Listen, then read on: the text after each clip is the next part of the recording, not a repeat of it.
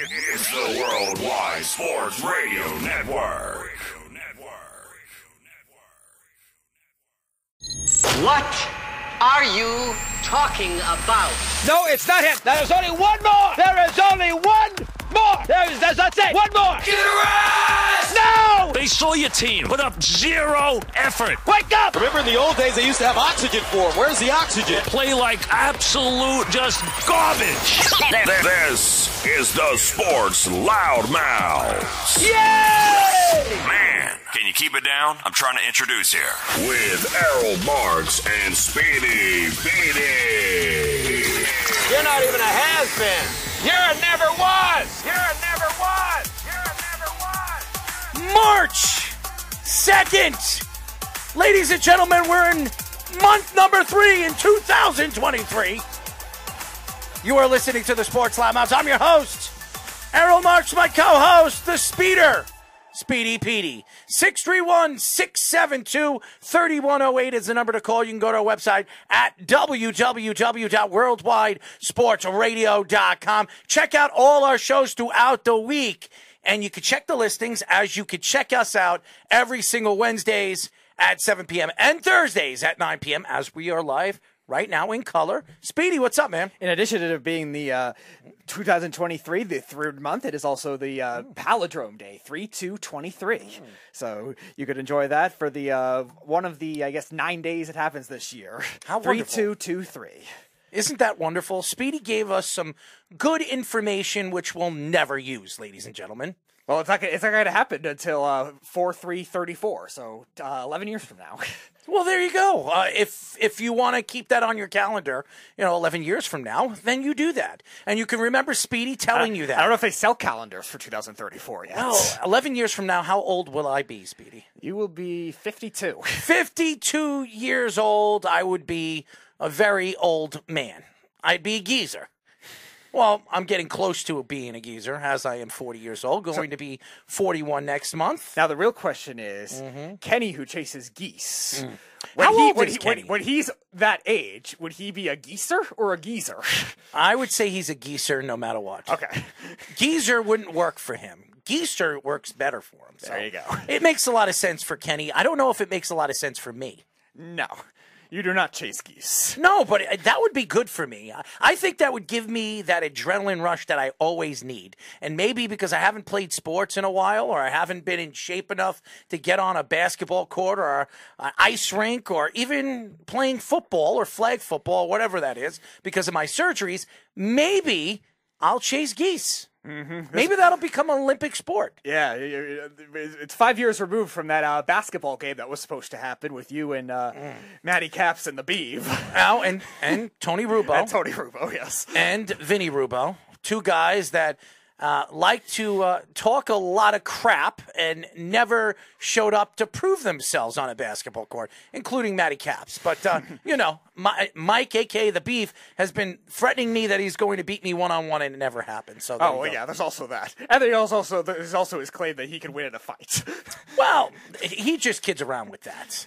I do not believe that a.k.a. The Beef thinks he could take me in a fight. But that's just a whole nother story. At 10 o'clock, we will be talking to NHL.com media producer Rob Taub. He is a fan of the show and a friend of the show, so he'll be joining us as he is a big Islander fan. He used to write for the Islanders, and now he works for the NHL on NHL.com. At 10:30, we'll be talking to host of Top Shelf Hockey Cast and longtime NHL and Islander writer, BD Galloff. So he'll be joining us.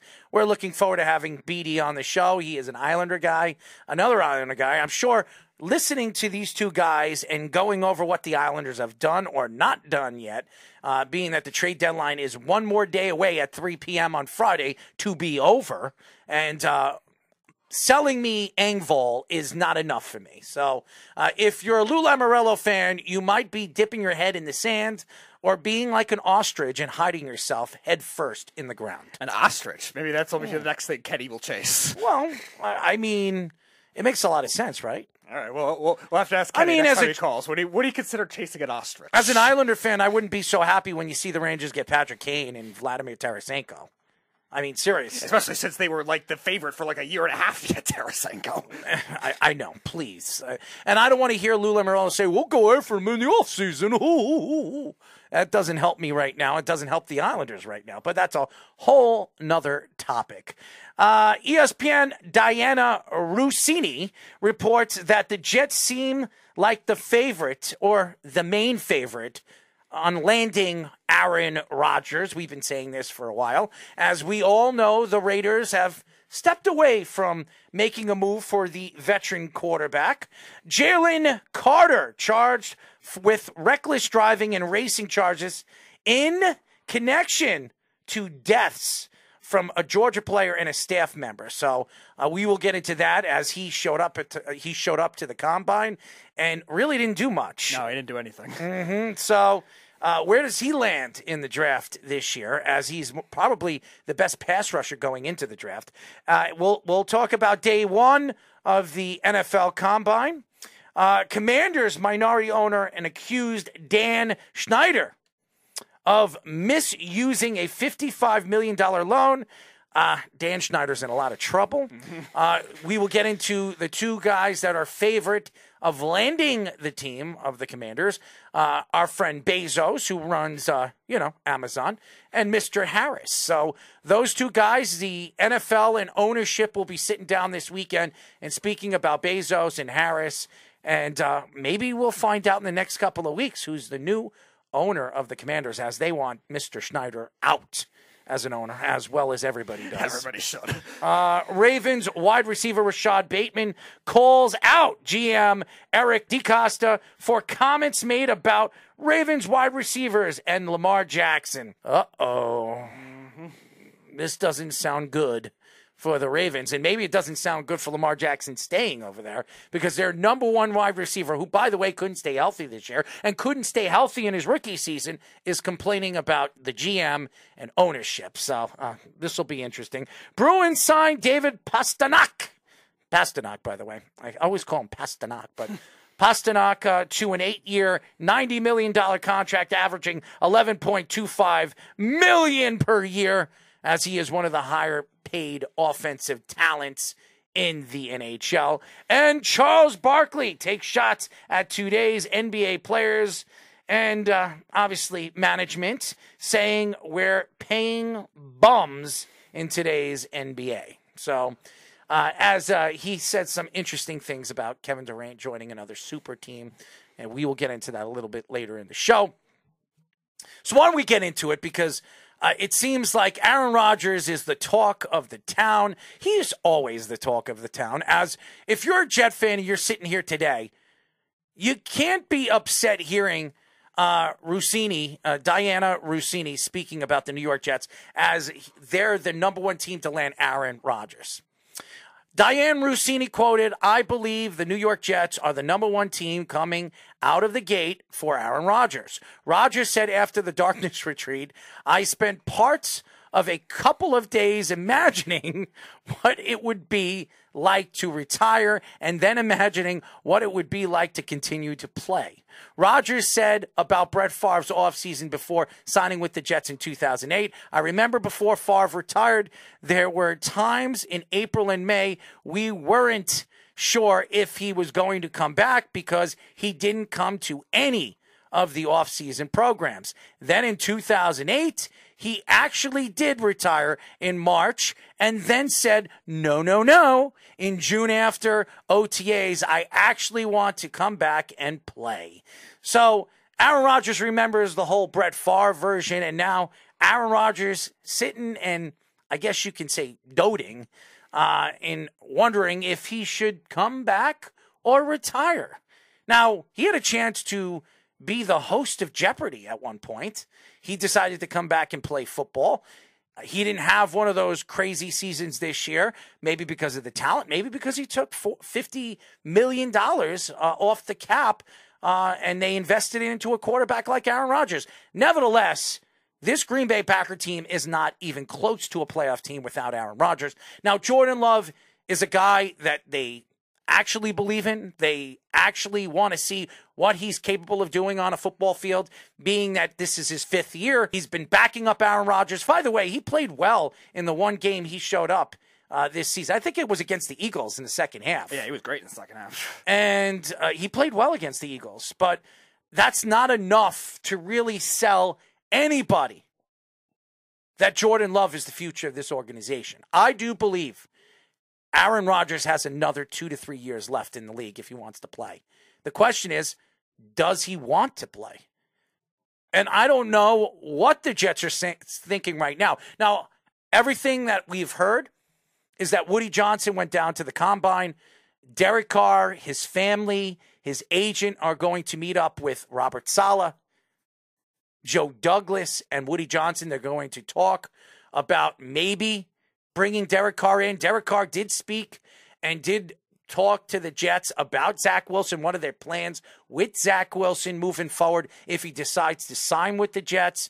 That's something I definitely want to hear from Derek Carr when he makes that decision, because nobody knows what the Jets want to do with Zach Wilson. Nobody. I don't even think Zach Wilson knows what Zach Wilson wants to do with the New York Jets, because he just likes to speak and say stupid things when he's not on the field. Whatever he is thinking, he'll probably think it's not his fault. Or blame somebody else. Yep. So, and that seems to be the problem right now for the young quarterback, not taking responsibility throughout the season when he didn't play well, blaming other players, blaming other teammates, or maybe not even taking initiative as a leader of the team when you're the quarterback. Aaron Rodgers respects Zach Wilson. Do I think bringing in a guy like Aaron Rodgers would help the growth of Zach Wilson more than Derek Carr? Absolutely. If Derek Carr is going to be brought in by the New York Jets, it's bye-bye Zach. Because Derek Carr in the beginning of this season will be 32 years old. He will probably sign a 4, possibly 5-year deal with whoever he decides to go and play with. Aaron Rodgers, to me, would be the perfect fit for the New York Jets. He's the best quality quarterback that is available, even over Lamar Jackson, Ryan Tannehill, Jimmy Garoppolo, Derek Carr. He is the best quarterback available right now. If the Jets could land him and not have to give up a significant boatload of picks for him, the Jets are put in a very good position. Honestly, if the Jets are the only one on the board right now, they don't have to give up a first-round draft pick for Aaron Rodgers. Because right now, if you look at the list of teams that they have to trade him to, there's no more Las Vegas, because we've heard what Josh McDaniels and the GM of Vegas has said.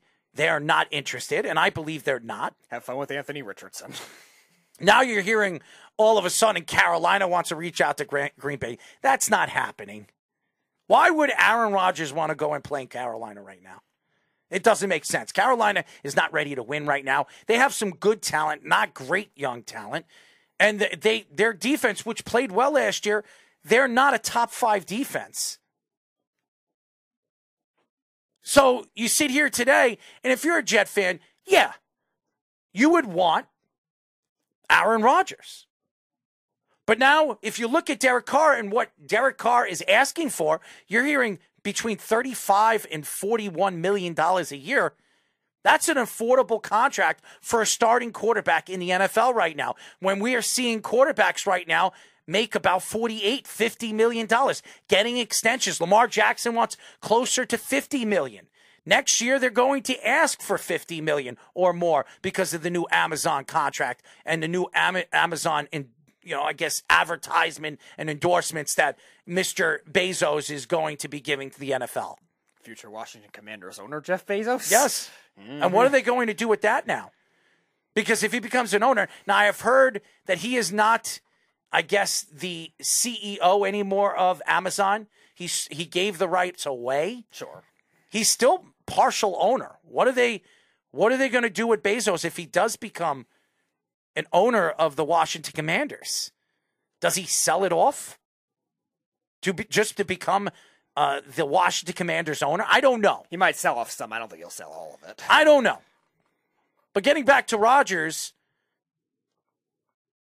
Joe Klecko, now going into the Hall of Fame, Joe Klecko, thinks that, and I'll repeat what he said, I don't think Rodgers is a fit with the young guys.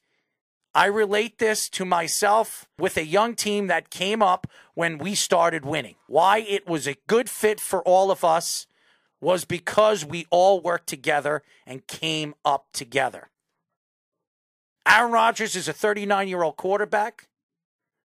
He's a quarterback that honestly believes he has maybe a year or two left in the NFL and wants to move on with his career. He's going to be making closer to $59 million this year. Now, the Jets could negotiate that deal with Aaron Rodgers and his agent to spread it out in 3 to 4 years if Aaron Rodgers wants to do that. But that's up to Aaron Rodgers. And the Jets have to give up something to land Aaron Rodgers. I don't think a first-round draft pick. I know everybody keeps saying that, but if the Jets are the only team on the list, why do the Jets have to give up a first-round draft pick? Who are they outbidding? Who are they bidding against? Everybody thought it was going to be Vegas. I can't see Vegas now coming out and saying, well, we're interested in Aaron Rodgers again. That's not happening. I mean, unless they're doing it just to reduce the price, but I don't know. I don't know if the Packers are going to buy into that too, because the Packers have already kind of dug themselves a hole too. One, they were going to get max value trading him last year. They didn't do that as it was. They signed him to $50 million. They tried it one more year, and they didn't make the playoffs and lost a lot of other pieces. They're going to be losing a lot of other pieces this year. And two, they already made the proclamation, we're not going to trade him to the NFC. So that eliminates, like you were saying, teams like the Panthers, teams like Tampa that might have been seeking for a quarterback. And then a team like the 49ers, which Rodgers grew up a Niners fan. Now he has a grudge with them because he didn't draft him, whatever. But still, at the right price, he might consider it. If the 49ers had a quarterback position open, he goes to the 49ers. I know. Still, I would imagine Aaron Rodgers, if he wants to cement that legacy to get with one more Super Bowl, that's as good of a chance as you're going to get with that. Which kind of, if you look at the position they're in right now, Purdy might not play until the second half of the season, might not play at all next year. Yep. And Trey Lance hurting his ankle or his foot last year and is out for the season. Is he going to be 100%? And you know Jimmy Garoppolo is not coming back. Nope. So maybe Aaron Rodgers to the 49ers. That would make sense. 1 year, one hurrah, one chance to win a Super Bowl with the team that he grew up rooting for, with Joe Montana and Steve Young, two of his favorite quarterbacks. It would make a lot of sense for Aaron Rodgers to go to the 49ers. The question is, does Kyle Shanahan and John Lynch want him? And the question is that they make the money work to make it happen too? That's another thing. Because they have they're right on the brink of the cap too. They have a lot of talent. Yes, Keith, you're right. 49ers have no money, right? They're right on the brink of the cap too. Their roster's pretty set. Like, they don't have any significant holes, but like, they still will have to shed some good players, like we were talking about with the Saints too. They're going to have to shed some good players. Peter King said something very interesting about the contract and the 1 year left on his contract if the Jets decide to make a move for him. Carolina, there are stories coming out that they could be interested. I cannot see Carolina. Now, I've heard Indianapolis would be a very good fit for Aaron Rodgers. But does Aaron Rodgers want to go to Indianapolis with a rookie coach? That doesn't make sense. What makes sense right now, if you look at the big picture and the position that Aaron Rodgers is in, is he could decide, hey, I want to go and play for the team that I've always wanted to play for, the team that should have drafted me at number one instead of another quarterback. The fact is, when you look at the New York Jets and you look at the position that they're in, are they a win-now team? That's the question. And only Joe Douglas and Robert Saleh and that new coaching staff believes or should believe they are. Are the Jets willing to give up a significant amount of draft capital and money to a quarterback that is unsure if he even wants to play football? Now, we've seen the Jets do this before. As we heard Aaron Rodgers say, Brett Favre, the quarterback that he took over for in Green Bay, The same quarterback that decided to retire and come back and play for the New York Jets because he wanted to play for Minnesota, but Minnesota didn't want him. And then he gets hurt, he retires again, comes back, and plays for Minnesota. You look at where Aaron Rodgers is in his career. A lot of people believe if he wants to be compared as one of the greatest or the greatest amongst talented quarterbacks of this era, he needs to win another Super Bowl. Peyton Manning won 2. Ben Roethlisberger won 2. Tom Brady won 7. We could go up and down the list of quarterbacks. Drew Brees won 1. And even though Drew Brees' numbers show that he's still one of the greatest quarterbacks of all time, he only won 1. And that takes away how good Drew Brees was. Because everybody talks about, it's not about how many yards he throws, how many touchdowns he throws, how many top-end players he played with. Nobody cares. All they care about is Super Bowl championships. And Aaron Rodgers is sitting on 1 since 2010. That's over 13 years. And this guy has won how many MVPs in those 13 years? 3. 3 MVPs. He's been as elite of a quarterback that you could possibly be. And you sit here, and I know, I'm sitting here as a Jet fan, and I'm wondering which way the Jets should go. Is it Derek Carr? Is it Lamar Jackson? Is it Jimmy Garoppolo? Is it Ryan Tannehill? Or is it Aaron Rodgers? If you look at the path and what the Jets have followed over the years, they go after the veteran quarterback that can't stay healthy, who had a mouth wherever he played, and eventually fails to take the Jets where they wanted that quarterback to take them. And some quarterbacks that like getting punched in the face by their teammates, and other quarterbacks like the hot dogs on the sidelines. And there's other quarterbacks like to see ghosts. Neil O'Donnell, a quarterback that took the Steelers to the Super Bowl the year before, then becomes a free agent. The Jets sign him and didn't even take the Jets to the playoffs. That's a quarterback that they brought in thinking, hey, we're going to bring in a veteran quarterback that's taken a team to a Super Bowl. By the way, had one of the best defenses in all of football. And failed with him. As a matter of fact, the guy, I don't even think he won more than 5 or 6 games with the Jets. That was with Parcells coaching too? Or was he? It was before Parcells, I think. Parcells. Yes. Okay. Yeah, I was going to say that would even help it further if that was the case. But even so. When Parcells came, he brought Vinny Testaverde in, and he had Chad Pennington. He drafted Chad Pennington. Yeah, so that was a little after that because Neil O'Donnell's Super Bowl was 96 with the Steelers when they got blown out and by then Dallas. He came in 97, and then a half of 98 or a quarter of 98 when they brought in Bill Parcells. And then he brought in Vinny Testaverde. Vinny Testaverde won the job, and Neil O'Donnell was gone. And they went to the AFC Championship game that year, too. They lost to the Broncos in that AFC Championship game. Yes, I remember that. So they did that. They also tried it with another quarterback that won a very random playoff game against the Steelers in 2011, and in Tim Tebow, and he didn't even be the starter. Good job, Jets. If you look at all the quarterbacks they've brought in, Brett Favre, another quarterback we just spoke about, He couldn't get through the season with the Jets. He hurts himself against the Patriots when they were 8-3, going to New England on a Thursday night football game, and then hurts his arm, says he's not hurt, and absolutely screws the season up for the New York Jets. The Jets fall apart. They lose I think 3 or 4 games in a row. 4 or 5 to end the season. And just completely bombed. And you could go up and down the list. I don't have the list in front of me right now. If you look at all the veteran quarterbacks that the Jets thought bringing them in would help them get over the mountain, they didn't even get close to over the mountain.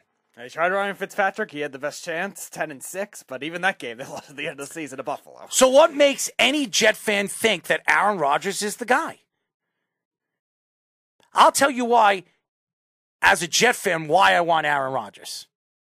It makes a lot of sense, and you guys could sit here and you can ponder on this. Aaron Rodgers could still play another 3 years. Aaron Rodgers is still in great shape. Aaron Rodgers could still move inside and out of the pocket and make throws on every level. Aaron Rodgers was a game away from taking that Green Bay Packers team to the playoffs.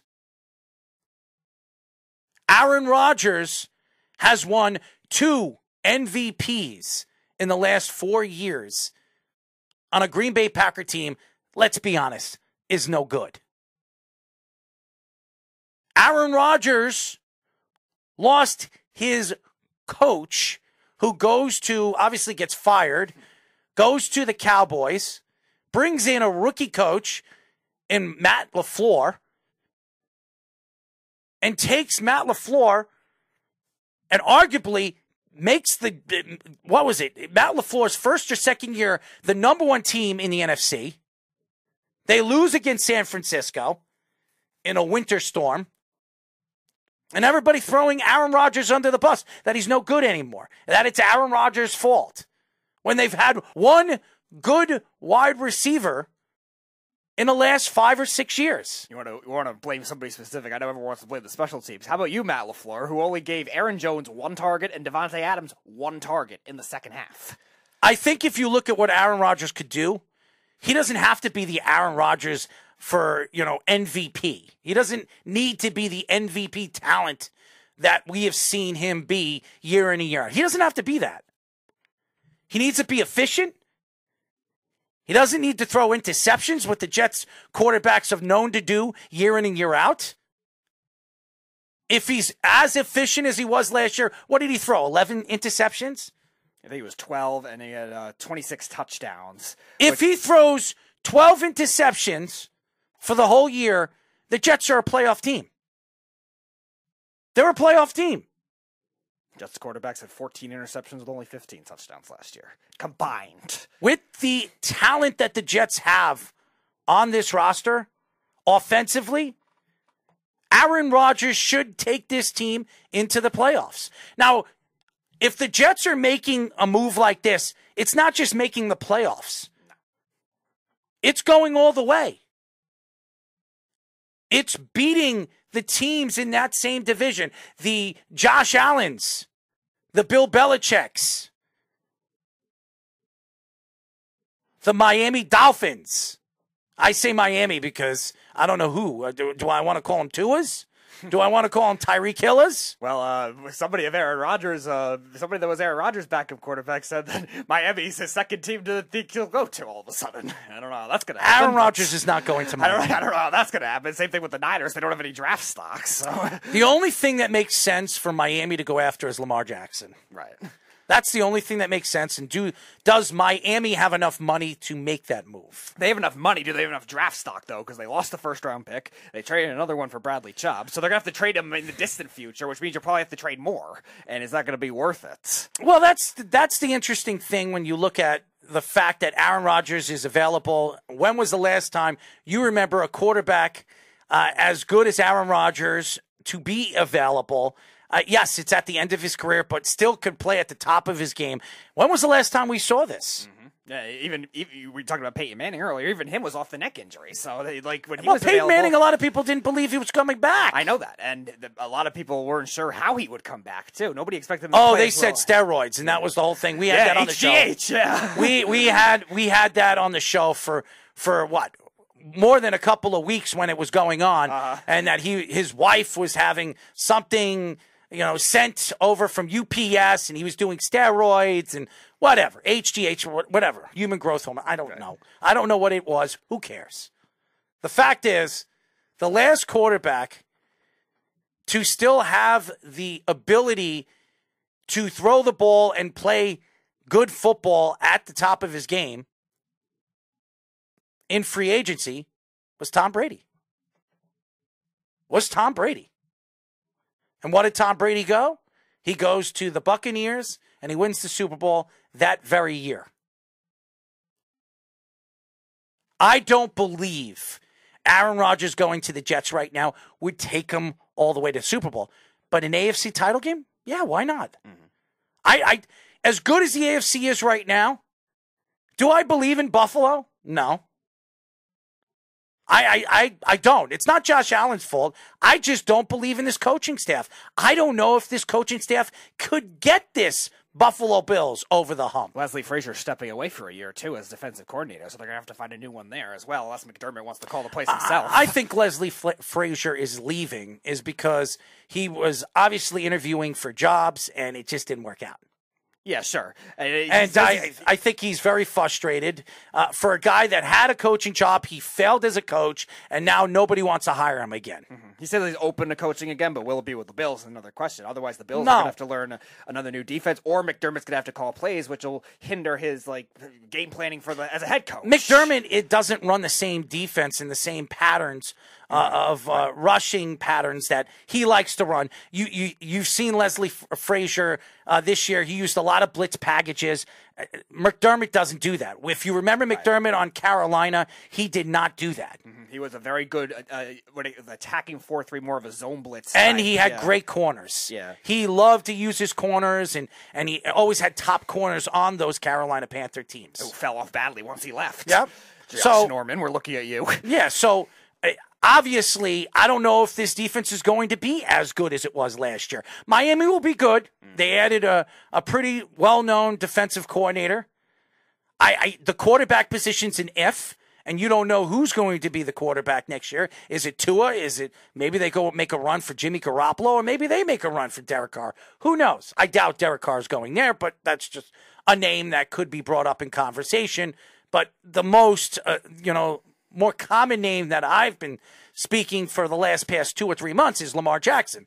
But getting back to Aaron Rodgers, if you're an Aaron Rodgers guy and if you're a Jets fan, the safest player to go after right now is Derek Carr. I know people don't want to say that. I know people don't want to sit here and believe that. But he is the safest out of the quarterbacks that are available. I wonder if you're sitting here today, and Speedy, I don't know about you, but a lot of Jet fans don't like Derek Carr. They don't think Derek Carr is a quality enough quarterback to step as a veteran quarterback on the field, because we've seen plenty of them come and go with this New York Jet team and take them over the hump, take them over the mountain to a Super Bowl. I heard what the Jets said. I heard what Joe Douglas and ownership said to Derek Carr, that if he comes to the Jets, he's a Hall of Famer. I do not believe the Jets would tell him that, but again, who knows? If it's the Jets, they're doing anything possible to persuade this guy to choose the New York Jets over the Saints, because I think the only team that's a threat to the Jets for Derek Carr is the Saints. Right. And the longer this whole saga will drag out, the Saints have time to be able to manage their money, restructure it however they want. So the Jets know that now that they are they're in that kind of safer boat where it's them and the Saints, because the Buccaneers are committed to their quarterback in Trask. Carolina, like you said, probably is going to draft a quarterback. Yeah. I wouldn't be surprised if they trade Mike Evans. I heard that too, because they already cut Cameron Brate, so it seems like they have to shed a lot of room as it is. And they have a lot of issues with key positions too, between their secondary, outside of Winfield and Davis. Their offensive line, like we've said all year, has been terrible. And they just cut Leonard Fournette too, so they don't really have much of a running back either. So they're going in a very different direction. Like you were saying, the Panthers are probably in more of a mold to draft a quarterback. Frank Reich let him get his own guy at either trading up or at number 9 if somebody falls. And so you leave the Saints, who they have talent, but can they make the money work? And then the Jets, who have a very good situation with young players, good cap stability. And if Derek Carr goes there, Derek Carr probably goes into a situation that probably decides the 2016 Raiders, his third year in the league when they got a lot of good free agents, they had a very good offense and a great offensive line. The Jets are probably like that next best well-rounded team besides that, because look at all the Raiders teams he had before that too. They were dysfunctional, especially with everything with the Gruden saga, everything in the beginning where they were just a horrible team. They trade Khalil Mack, they trade Amari Cooper, everything 2 years ago with Gruden and the interim coach. Like, that's a really bad tenure, and Derek Carr still put up good numbers amidst all that. So if he goes to the Jets, it should be a little smoother, barring injuries and stuff like that. Rodgers' former teammate, backup quarterback Ben Kurt, believes Rodgers will be either a Jet or a Miami Dolphin next year or this coming year. And everybody knows we've been giving you all of the stats of Aaron Rodgers last year and this year. And we all know what the Jets quarterbacks combined last season had. And I'll mention again, 4,040 passing yards, 15 touchdowns, 14 interceptions, 56.9% completion percentage, and 6.4 yards per attempt with a 75 passer rating. If you have those numbers, you don't win anything. You have 3 quarterbacks throwing over 4,000 yards, but only throwing 15 touchdowns to 14 interceptions. The completion percentage the passing rate at 75% passer rating, but 56.9%. An average quarterback in the NFL has a 60% passing rating. Mm-hmm. That's 3 quarterbacks. And again, in an analytical era of football, completion percentage at 60% is really low as it is, too, for even the younger quarterbacks. They don't want that kind of thing. Here's another stat to throw at you. Davante Adams in 2020 had 18 touchdowns with the Packers. The Jets quarterbacks combined at 15 touchdowns. I mean, it's sad. And they had the offensive rookie of the year in Garrett Wilson. They could have had the other offensive rookie of the year in Breece Hall before he hurt his knee and tore his ACL. Mm-hmm. Their offense, as good as we thought they played this year, they didn't really play that well. And that's why Mike LaFleur is looking for a new job, or found one in L.A. because of his buddy over there. And then taking shots at Zach Wilson was not professional for Mike LaFleur. It really wasn't. After the fact you leave, you're throwing a quarterback that you wanted under the bus because you couldn't fix him, or you couldn't help him grow as a quarterback because you thought he was the next big thing since, I don't know, Trevor Lawrence? Mm-hmm. The same quarterback that you could have drafted if you didn't win the game, that Rams game the year before. Or the Browns. Or the Browns game the year before. You would have landed Trevor Lawrence. Trevor Lawrence would be the starting quarterback right now of the New York Jets, and we would not be speaking right now about Derek Carr or Aaron Rodgers. And you know what the other funny thing would have been? Well, imagine if the Jets drafted Trevor Lawrence number 1 and the Jags drafted Zach Wilson and Urban Meyer together. That'd be scary bad.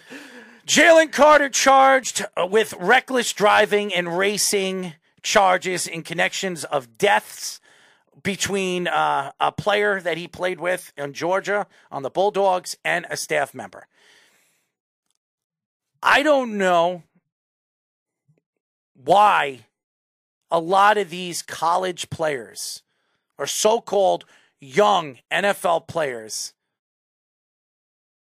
are buying cars, racing cars, drinking, driving, smoking marijuana, and putting young kids and family members and friends in a situation where they could die.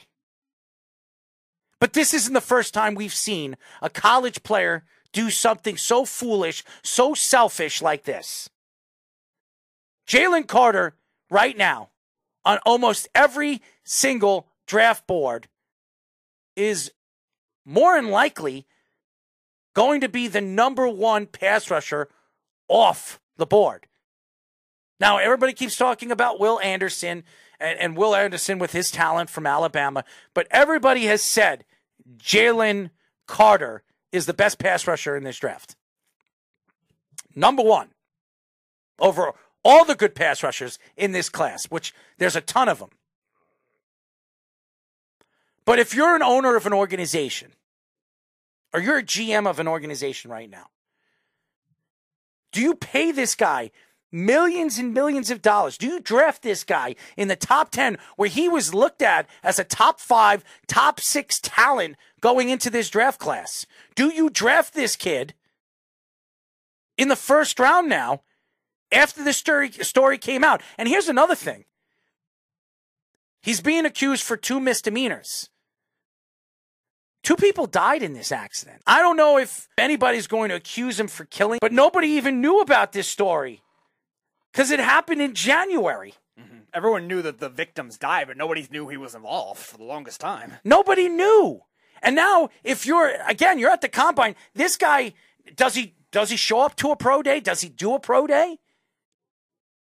And if he doesn't do a pro day, do you take a chance on a player like this going into the first round of this draft when this guy can make or break your team for the next 5 to 10 years? And this was a guy that already had questions of character issues as it was, with penalties, with the way that his discipline was on the field with certain plays. Not that it was egregiously bad in games that mattered. Georgia obviously still undefeated, and that kind of thing was already an issue for a lot of these GMs and scouts in the early draft process. Now, in the later draft process, this is definitely a bigger issue, too, if he was involved, too, because you're going that speed right after they win a national championship game. It was a week after.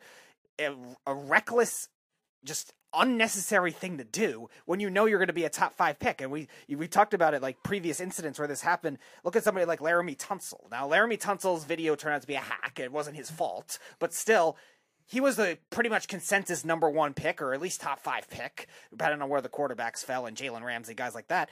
But a lot of people had him as the number 1 pick, and he fell to 13 because of that. That's a big difference in what your rookie contract looks like. We talked about it a couple of weeks ago. The number 1 pick gets paid a certain range, then 2 through 5 gets paid a certain range, and then vice versa. So if Jalen Carter falls to the middle of the first round, you're not looking at as good of a first-round draft contract.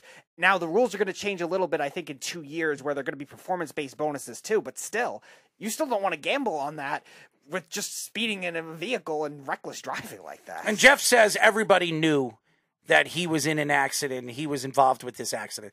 If they knew, why didn't ownership or NFL scouts say anything about this? I haven't heard anything. I didn't see anything until, a day ago, 2 days ago, that it came out that he was going to be arrested when he showed up to the combine.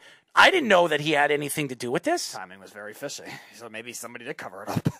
I mean, this was covered up by the Georgia Bulldogs.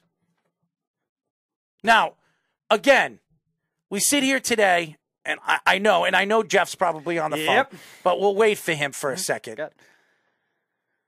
If you sit here today and you wonder, as an owner of a team, as an organization, and you're going to pay this guy, if you're a top 10 draft pick, you're going to make between $30 and $35 million. You're going to get a rookie contract that is going to be significant.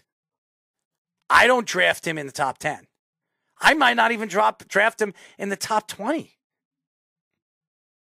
Heck, we've seen players fall all the way to the second round because of things like this. Injuries, doing stupid things, taking money, as now it doesn't matter with the NIL rules, but nevertheless, this is a story that definitely is going to grow feet. More than one, I can tell you that. Look at Randy Gregory. He was like a top 10 talent. He fell in the second round with all the stuff he did off the field. And by the way, Randy Gregory is a pretty good player, right? Mm-hmm. Ask the Cowboys what happened to him. Yep. And of course, the Cowboys end up with a player like him. Yeah, why not? But again, I don't know what Jalen Carter is, and as we've heard from all the scouts, including scouts that we've had on the show and draftologists, saying that Jalen Carter last year was one of the top 3, top 4 pass rushers coming out of this year's draft class. Everyone was talking about Jordan Davis and Devontae Wyatt last year, that defensive line, and there were some of our draft analysts that said to watch out for Carter too. Yep. So now who's willing to take a chance with this kid? Now, again, he's not going to jail. Nothing that we've read so far. There are 2 misdemeanors right now on his list of things that he is going to be accused and he is in trouble with the law for. But again, I'm not sure if there's going to be any more things that he is going to be responsible for, including those 2 deaths. Go ahead, Speedy. Put our friend Jeff. Jeff, no cursing. First of all, go Dogs. Of course. Second of all, everyone knew that this had happened. Everyone knew. How did we know that this had happened? Because Jalen Carter, by the way, who was sober, not drinking, so that's blasphemy that you put that in. I didn't say. No, hold on. I didn't say he was drinking. No, we said previous people were drinking. Previous people have drank. Right. Those other people were drinking. He wasn't. Okay.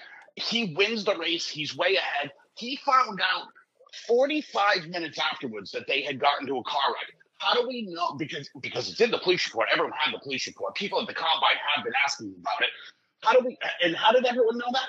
Because Jalen Carter drove back to the scene and is the one that told police, hey, this is how it happened. I was involved.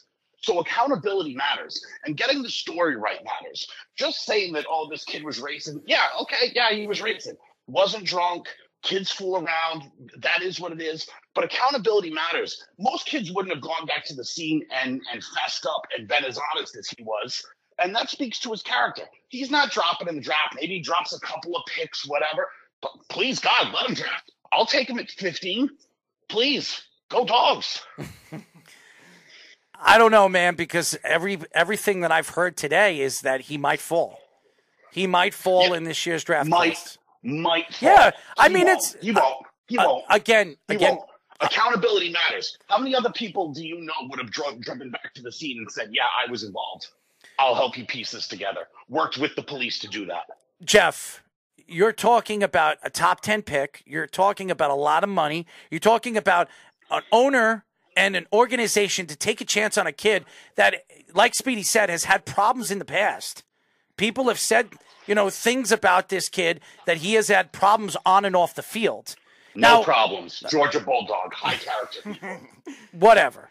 The fact is that you look at the big picture right now. I would be worried if I was an owner of an organization right now and saying, yes, this kid could be all world. This guy could be, look at Myles Garrett. He could be the next Myles Garrett. He could be the next J.J. Watt. He could be the next, who knows? He's not any of that. I'm just saying, okay? I'm just saying he could be the next big pass rusher in this league. But I'm going to have to pay this guy and take a chance with this guy. And if he does something stupid, it makes me look bad. It makes my organization, it makes my team look bad because I took a chance on this guy when I could have taken this guy. And this guy still, he might not be better than Jalen Carter, but he's still going to stay on the field and he's still going to play and he's still going to put my team in position to win. I mean, you're just taking the bait on this. No, I'm not. No, I'm not. No, you are taking the bait because there's been other things said about other people around draft time, and a lot of these stories get out there because other teams are hoping he drops. Not casting aspersions, we've talked about this before. What was Micah Parsons' pre-draft record? That he was a gangbanger, that he was trouble, that he might not last in the league. He's been fine. Cowboys took a chance on, well, one, because they love scumbags, but they took a chance on him, and it's worked out just fine. All these draft rumors and trying to hurt people's stock. Do you remember the one with Justin Fields? Oh, we don't know if Justin Fields would be able to play quarterback. Because of the bright lights, right. He could have an epileptic fit. I think he's been just fine. Don't take the bait on some of these stories. Jalen Carter will be just fine, and character matters. He's a person who drove back to the scene to help them. First of all, Jeff, this is sports radio, and you have to talk about it because it is a story. It is a story that potentially could turn into a bad situation for an organization. You're putting millions and millions of dollars into these young kids. You're putting I will not have you slander a Georgia Bulldog. I understand that, but this is radio, and we are going to get into this story. This is radio. This is a big story. And for you to sit there and say, "Oh, it's no problem, no big problem," he was arrested. Yes, they're misdemeanors. Why wasn't he arrested? Why wasn't he arrested? Why wasn't he arrested 2 months ago? Why wasn't he arrested 2 months ago? Because the charges just came out. There's a legal process. Okay. There's a legal process. You've got to go in front of a grand jury. Then you got to So let me ask you a question. Why did the process happen right now around the combine? The process is the process. I can't speak to that. So, okay, it happened now. But whether it happens now, it just so happened to happen around the combine, Tom. But it wouldn't matter because you can still have all of these players are still going to fly to different places and have private visits and private workouts with teams. So whether he got arrested now or later, it wouldn't have mattered. Teams would have still been asking the same questions. So you're such a conspiracy theorist. You think it's this big. Why did it happen? No, it wouldn't have mattered. Body cam footage shows officer pleading to Jalen Carter to slow down months before the deadly crash. This guy has been racing cars every single time he was out on the road. Now, all of a sudden, terrible driver. Okay, he's a terrible driver. 2 people died in this accident. That 2 he's people not died. responsible for. I understand, but he was involved with it. Was he not? I mean, loosely. But he was still involved with it. 2 deaths with a player on his team and a coach. He was loosely involved. And by the way, the other person was driving drunk, right? Had I think it was a 0.115 blood alcohol level, which is way over the limit. Jalen Carter, no alcohol in the system. So at least he's not drinking and driving. That's what the other person was doing. Stop trying to put this on Jalen Carter. Good bulldog. By the way, the coach or the team staffer that was drunk, I think his name was Chandler LeCroy. That's his name. So that was the one that died in the other car accident. Yes, that's what I'm hearing. He had a high rate of speed, and yes, he was drinking. Blood alcohol was high. The levels were high. I think it was 1.5 or something like that, or 1.57. I'm trying to read what it is. Which is 0.3 over the legal limit. I don't know exactly what it is in Georgia. It's different but the national legal limit, that's at least 3.5 over that percent. Again, yeah, it's crazy. Again, it is a story. The combine and football is now is starting to build up again. We have obviously the trade deadline. The trading is going to open up March 15th, and then free agency is going to open up at the end of the month. So there's so much to talk about. And I know football, the NFL is trying to bring in stories, and they're trying to sell the game as now the Super Bowl has been over for the last 2.5 weeks. So they're trying to find a story. And I understand nobody wants to throw this kid under the bus and hurt his draft stock, but this is a story. And I mean, it's a serious situation, but again, how much of it is really his fault? Honestly, I don't know. That's the thing. There's enough information to know. There's not enough information to know if it was his fault or not. All we know is he was arrested. He had he had $4,000 bail, and it's two. Which shows you that it's not really all that serious. Well, if they're still investigating. I mean, you can pretty much tell by the amount of bail that they're like, oh, I guess we got to do something, right? Yeah, and he didn't look worried when he was walking around at the combine today. He didn't look worried. He didn't. But again, having 2 misdemeanors, you're what, a 21-year-old kid? You're already in trouble with the law.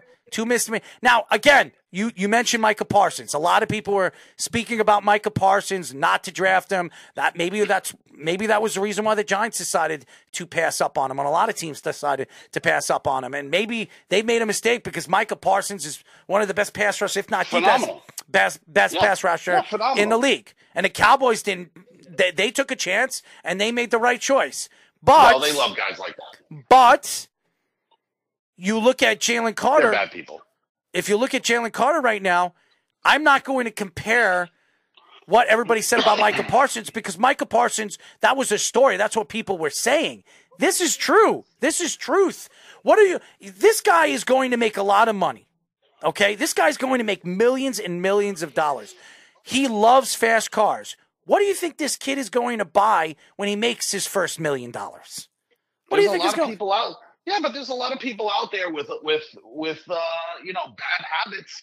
That people still take. Jeff, what is it going to take? What is it going to take? Him killing somebody on the road to realize that this kid is a problem? Yeah, pretty much. It's the NFL. Ray Rice out there knocking girls out in elevators. Why do we bring up Ray Rice? This happened a long time ago.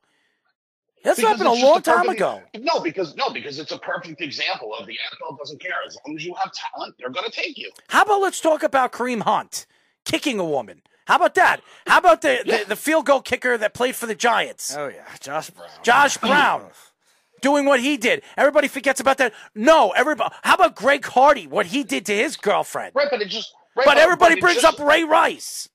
who Right, but- apologized and has helped. He's trying to fix up what he did, raising money. Pretty typical of a New Yorker to try to defend another scumbag New Yorker. I see that. Ray Rice. He's Yeah, from New Ray Jersey, Rice. Jeff.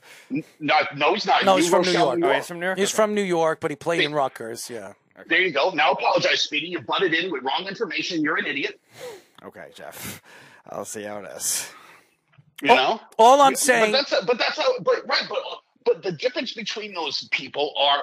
Some people were dispensable. Josh Brown, they were like, "You're an idiot kicker. We don't care." Matt Ariza, you're a stupid puncher. We don't care. Do you know how long it took before they even cut Greg Hardy? That was a story for 2 years before the pictures came out, and they were like, "Oh, I guess we can't avoid it now," right? Because Greg Hardy had talent, and they didn't want to get rid of him. And that's in the NFL. That's the end of the story. If you have talent, they're going to keep you. And if you're dispensable and they can get another one, like the Brown kid or Matt Ariza, who cares? I can get another punter. I don't need one that beats women.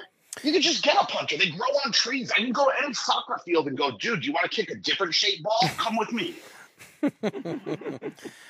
Jeff, we're going to let you go. Call back after our guests because we're going to get into the Combine. I want to know your opinion on what you saw today at the Combine. Congratulations to the Boston Bruins, by the way, fastest in NHL history to 100 points. They're the greatest team on earth. And that is Jeff, ladies and gentlemen. By the way, a Boston Bruins fan and a Boston fan. And, that's just what Boston likes to do, brag about things when they win. Anyways, when we come back, we will be talking to NHL.com media producer Rob Top here on the Sports Loudmouths. You're listening to the Worldwide Sports Radio Network. This is the Sports Loudmouths.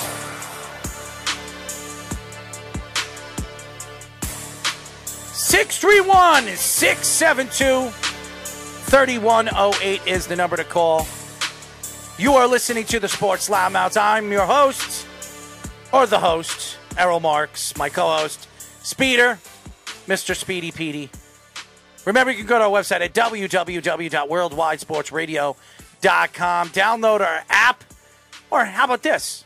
You can check out our listings on our website and all the stories that we post throughout the week, throughout the month, and check out all the shows by the listings, the names, and the times that they are live. You can interact with all the talent on our network by just going to the website and finding the talent and the person's name on the website, and you can email them and talk to them.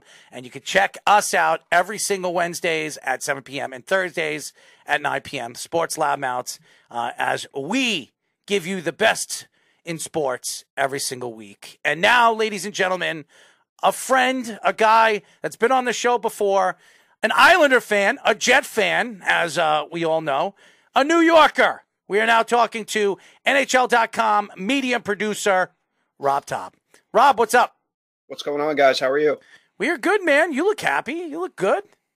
I'm, just been hitting the gym a little bit. Look at you. Feeling good. Look at you. I've been hitting the gym, too. I'm not wearing any of my Jet stuff. I am wearing a Yankees hat, so I am keeping it New York. But how are you? We haven't spoken to you for a couple of months. How you feeling? How's the hockey life with the NHL.com doing? Things have been good. I can't complain. Just watching games here and there.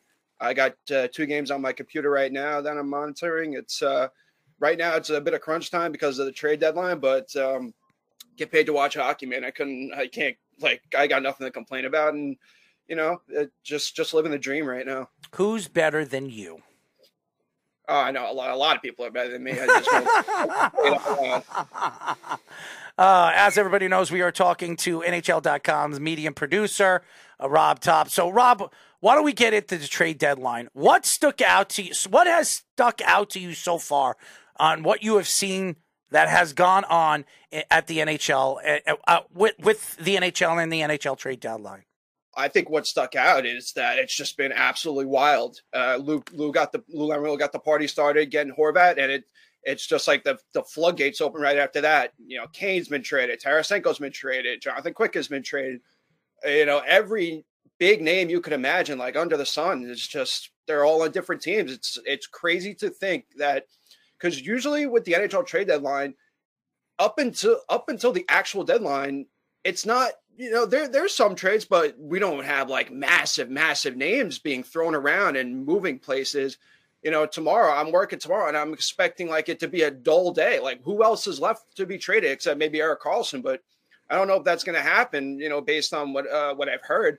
But it's just like this has been probably the craziest and most like just shocking NHL trade deadline that I can remember. Not even just in my lifetime, just since I like started blogging, covering the game. It's been a whirlwind, and frankly, it's not over. But I don't know. I don't know what else is left out there to really go on tonight and tomorrow. But you never know. So we talk about the gap with the Western Conference and the Eastern Conference this season has been pretty drastic, and this NHL trade deadline definitely proving a lot. As a lot of the Eastern Conference teams got very powerful. All the tri-state teams did a lot with big names. We're talking about teams like the Lightning and teams like other teams like that, the Bruins making trades like that too. But the West, outside of Vegas and maybe Minnesota, weren't as active. So do you think that's going to be a big discrepancy? I don't know if it's going to be a big discrepancy. Look, the Avalanche are still the Colorado Avalanche. I know they picked up Erik Johnson, who they had last year, won a cup with them.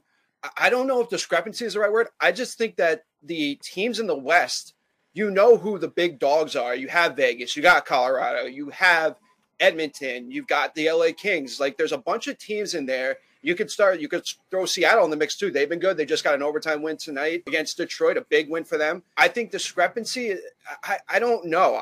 I just think that the East is because of the wild card chase, because we know who the main teams are that are making the playoffs. It's almost like set in stone. But that wild card and all those teams in the mix, whether it's the Islanders, the Penguins, Ottawa, like everyone is they're doing what they can to kind of shorten the gap between them and the top dogs in the conference. But I don't think there's a discrepancy. I think, look, the West is still the West. It's still heavy hockey. There's still some really, really dangerous, talented teams out there. You take a team like the Edmonton Oilers. I think they got the message that, okay, we need to add defense and we need to add maybe another forward or two, because we can't have Connor McDavid and Leon Draisaitl to depend on every single night. Now they go out and get Matthias Ekholm.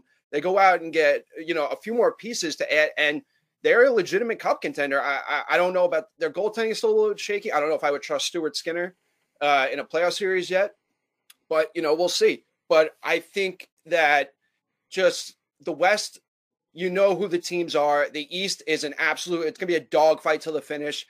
And I just think there were so many good players out West that it's just like the East it was feast or famine. Who was going to get who? And we saw who ended up as the big winners so far the trade deadline. But I don't think there's a discrepancy. I still think once playoff time comes around, it's anybody's game. It's a whole new season. So we'll see where it goes from there. But I just think I don't think the power of balance is shifted. I just think that the West just had so much more to offer, and the East just took advantage of it. As everybody knows, we are talking to NHL.com media producer Rob Top. Rob, you look at Carolina. Everybody was talking about them making a big move. They were interested in Timo Meier. He goes to New Jersey. They're sitting there. They made a move or two, but nothing really that big. They needed another offensive player, added more firepower to this offense that's not producing. The last 2 weeks, they're not scoring goals. They lost tonight against Las Vegas.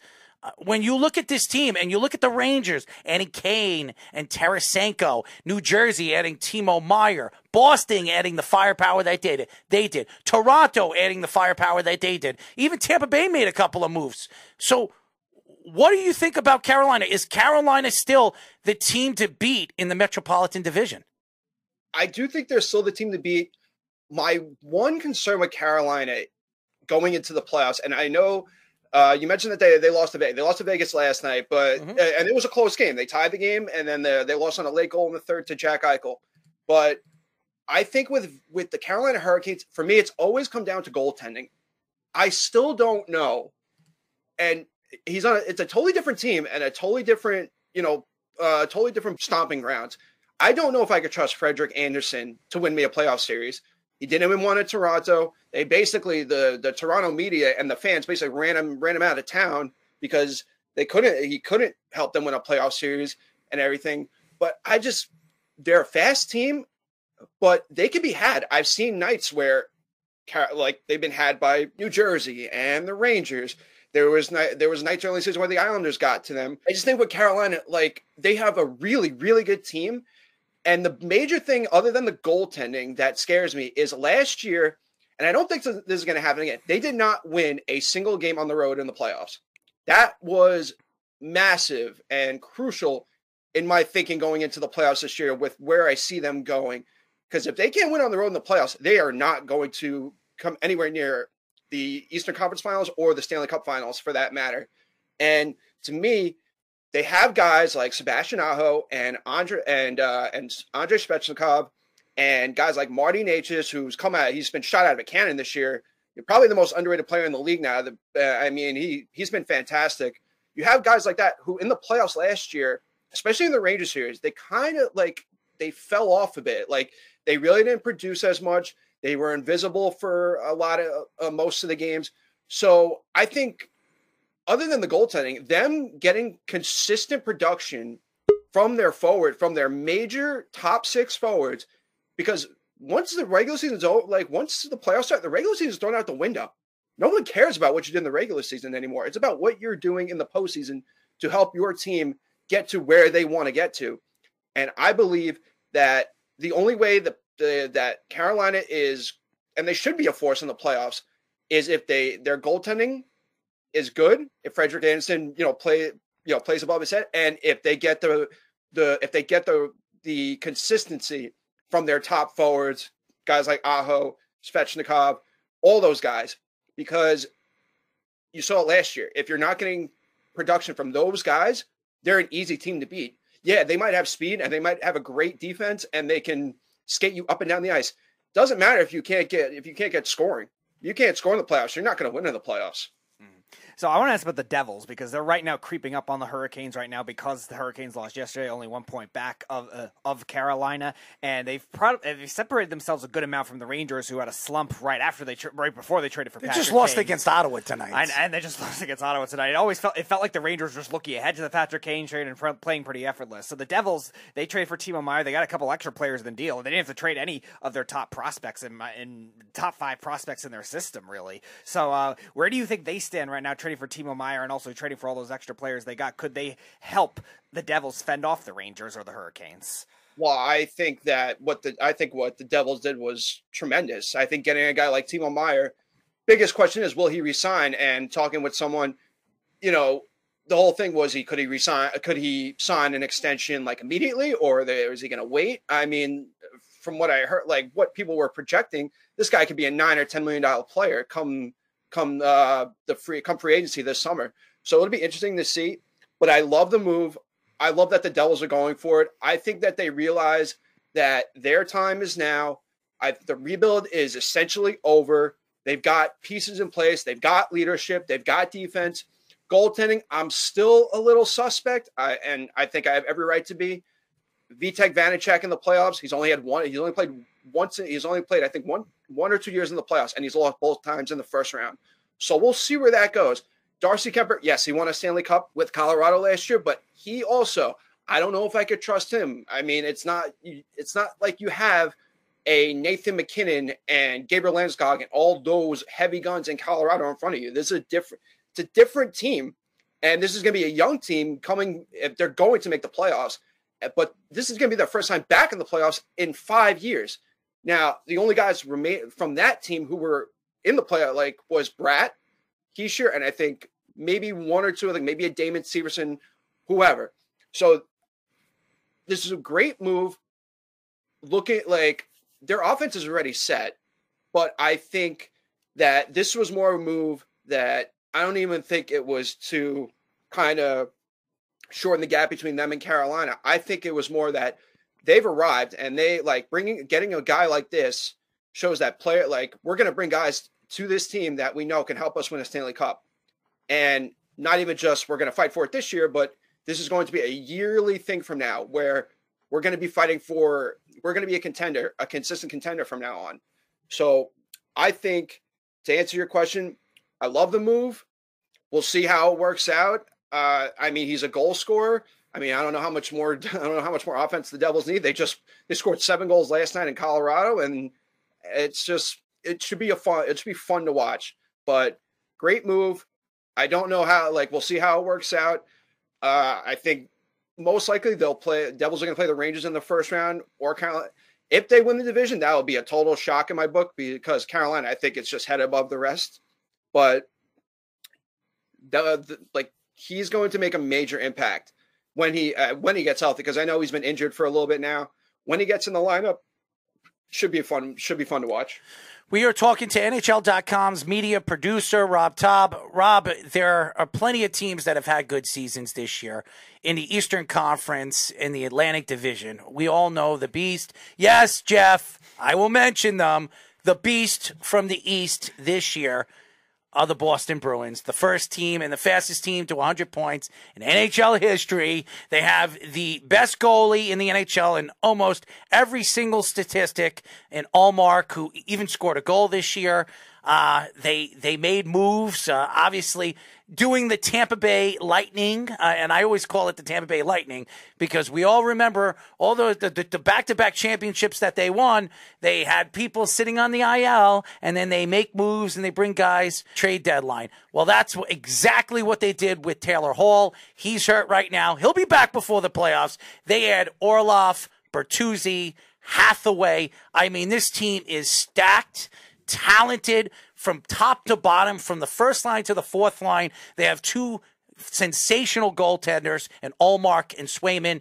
What do you think as far as the favorites of coming out of the East and winning the whole thing? Do you think it's Boston, or do you think maybe it's, like you said, Carolina? Are they still the best team in the East? I got to hand it to the Bruins. I think I might have come on with you guys before the year, or maybe in the beginning, and I said that I thought the Bruins were going to fall off a cliff this year, because for the first half of the year, supposedly they were not supposed to have Marchand, not supposed to have McAvoy, not supposed to have Bergeron, all those guys. But it seems like you get a new lease of life. That team, after they lost in the playoffs last year, everyone thought it was over. Everyone thought the run and ball. Everyone thought it was going to be Bergeron's last year. They were going to break up everyone, but they get Krejci back here because they know this is probably a true fact that this is their last kick at the can, and they are going all, and they continue to go all in, getting Bertuzzi, like you mentioned, getting Orlov, getting Hathaway. My one, and I hate to keep doing this, my one concern is that they play so well in the regular season, and you mentioned this as the the thing with the Lightning, that they could be knocked out in the first round. They could be so good in the regular season, and then they run into just like a buzzsaw in the first round. And who knows? Could that be the Penguins? Could that be the Islanders? Could it be the Sabres? Could it be the Senators? I don't know. Could it be the Red Wings? I don't know who it's going to be. But I think everyone says they're just going to steamroll their way to the Stanley Cup. That's not how it works. Everyone thought Tampa a few years ago, they were the best team in the league. They were doing the same thing Boston's doing this year. They ran into the Columbus Blue Jackets, and they got swept. And nobody saw it coming because they ran into a buzzsaw. Because for most of the regular season, the Tampa didn't have to worry about, by the end of the regular season, they didn't have to worry about playing really hard anymore. They built up such a huge lead in the division and in the conference that they probably took a lot of nights off and were like, we could just still play. We could still win and whatsoever. We don't have to play hard. But you take a team take a team like Columbus, who was the 8th seed. They were playing playoff hockey probably for the last 2 months of the season back then. So you're going to have teams like I mentioned before, those 6-7 teams who are fighting for those 2 wild card spots. Tampa, like everyone says, Boston will steamroll them. No, because Boston, they're going to win the Atlantic Division. They're probably going to win the President's Trophy, but they can if they're not, still going like they are towards the end, like in the next month and a half before the season's over, and you got teams, 7 or 8 of them that are fighting for their playoff lives, playing playoff hockey for the past 2 months. That's one thing I would deeply, deeply be worried about. I mean, they are the beast. There's no disrespect to them. They are the beast of the East this year. That's a great name for them. everything is working so well that something is going to happen where I wouldn't say things completely fall apart, but right around the playoffs are a totally different animal. And I hate to keep harping on it, but when you get a team like Boston who had everything go right for them all year long, and then maybe they run into the wrong team at the wrong time, could be goaltending, it could be goaltending, could be whatever, it could be that injuries, anything. It's still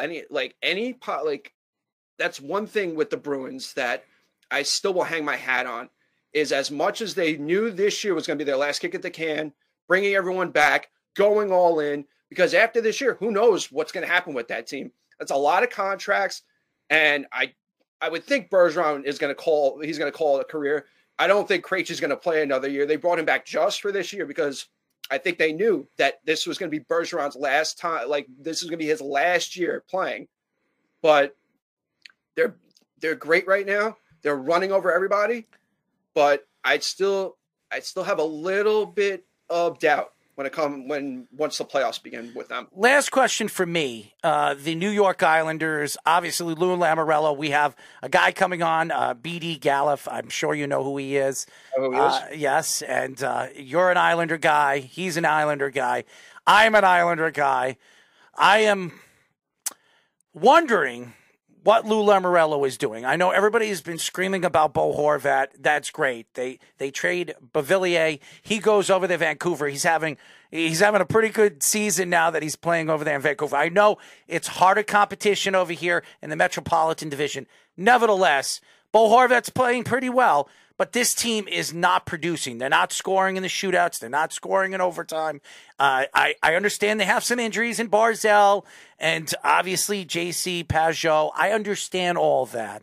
And then they add a guy like Pierre Envol. And he's a nice player, 6'4", has some speed. He's not the guy that really stands out and say, hey, we're going for it all, when we see all these other teams making moves and they stand out. Do you think Lou Lamoriello has something up his sleeve? They're clearing some space, $7 million. They're sending people down. Do you think that the Islanders have something up their sleeve before 3 o'clock tomorrow afternoon? I do. And the reason you gave, $7 million in cap space. It's a lot of cap space, and that could possibly be one or two additions, whether it's a forward or a defenseman. I mean, you throw a name like John Klingberg out there from Anaheim. He was making $7 million this year on a one-year contract. There's $7 million right there.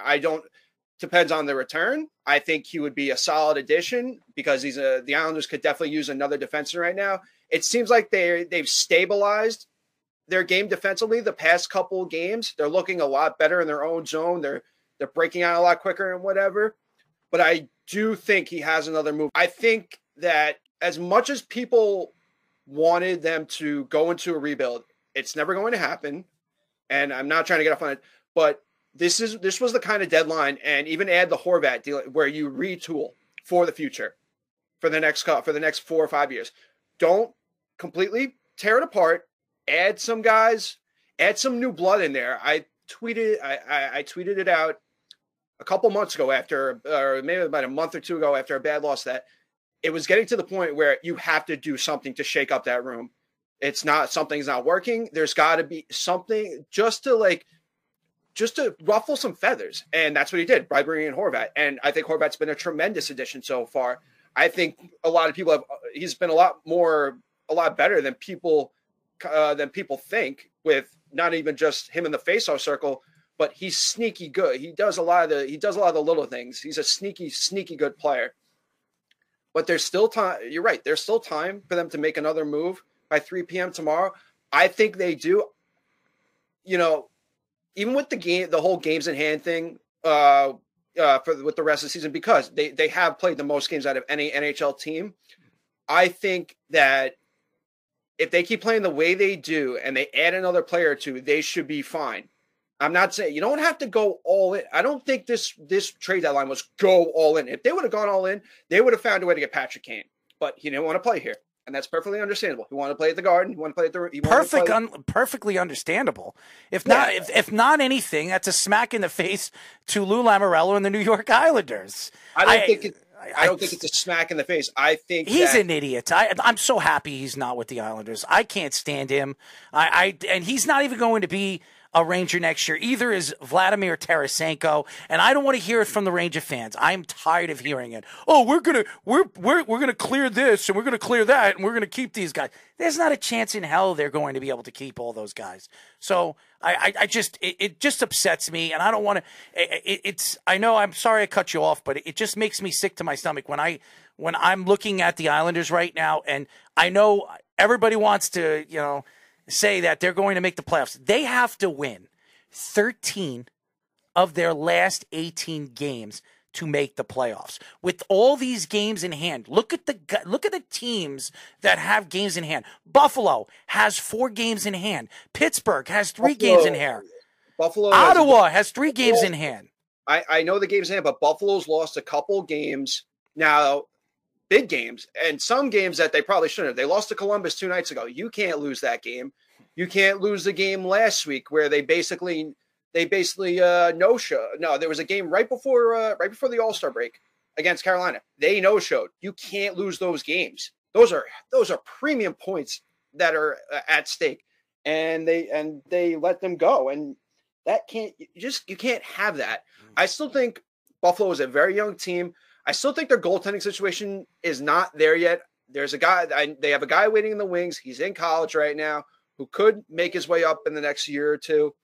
But I don't know. Like, all the games at hand stuff really doesn't faze me because no team, including the Islanders in that group, is consistent.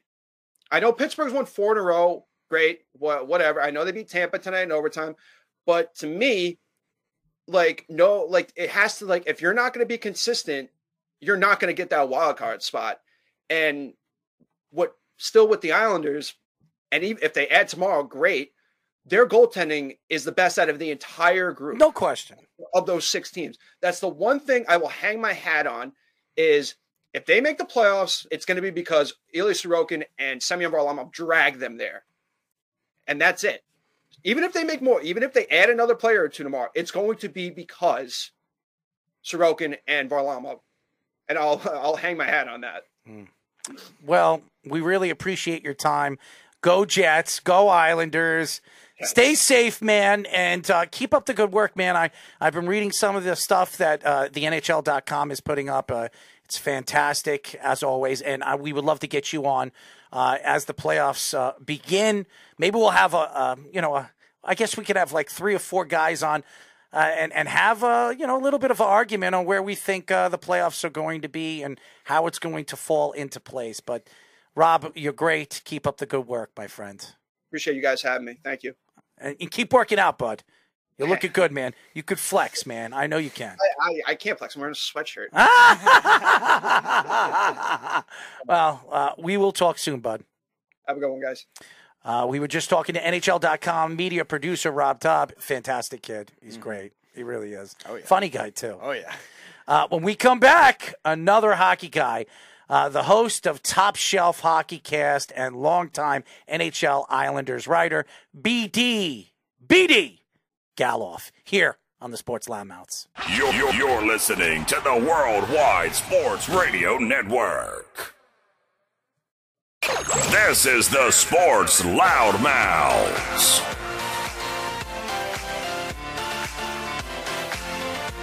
(631-672-3108) is the number. You are listening to the Sports Loudmouths. I'm your host, Errol Marks. My co-host, the Speedster, Speedy Petey. Remember, you can go check out our website at www.worldwidesportsradio.com. Check out all our stories, as we have stories throughout the country. And one of our better writers, he's from Jamaica. He is a great writer. He writes a lot about all different sports, not just soccer, as everybody knows. That's a Jamaican sport.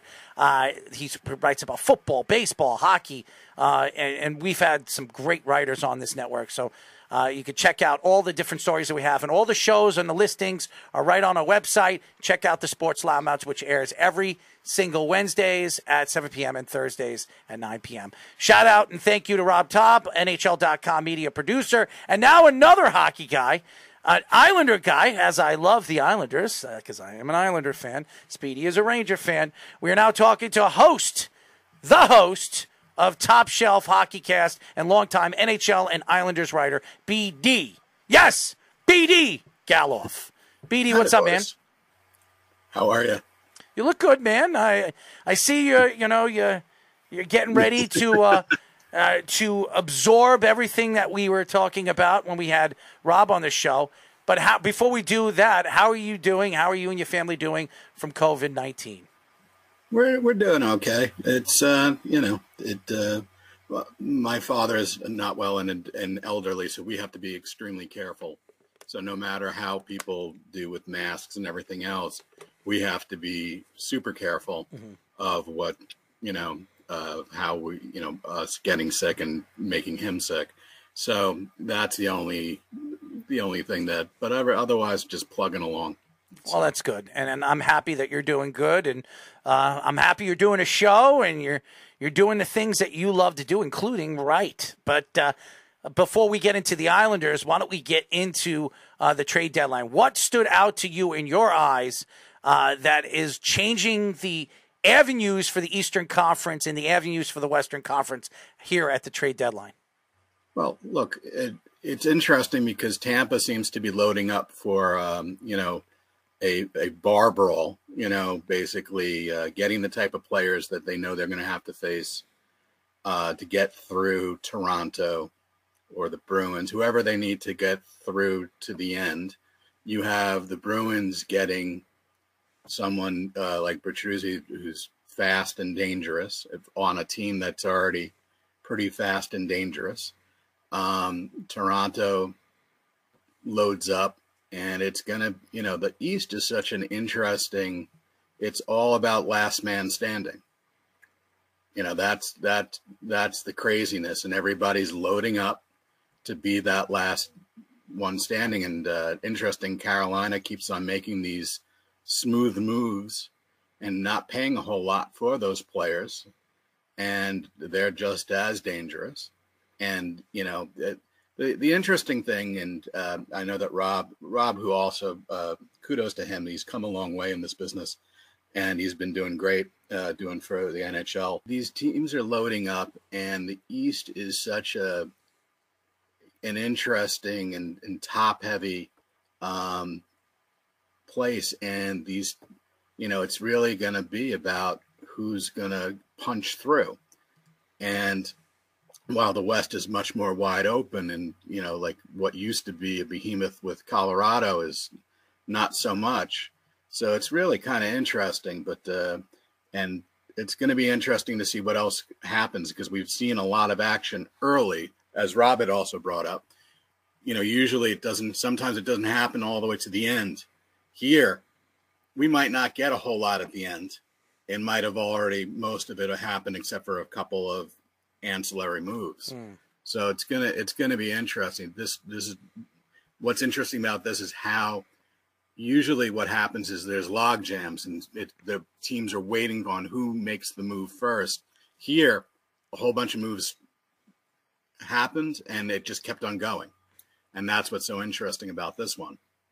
So you mentioned Toronto in that Atlantic race too. They did something a little different from the last year's previous trade deadlines. Usually they swing for the one big defenseman. A lot of the times it's an offensive defenseman. We saw that happen with Tyson Barrie, Mark Giordano.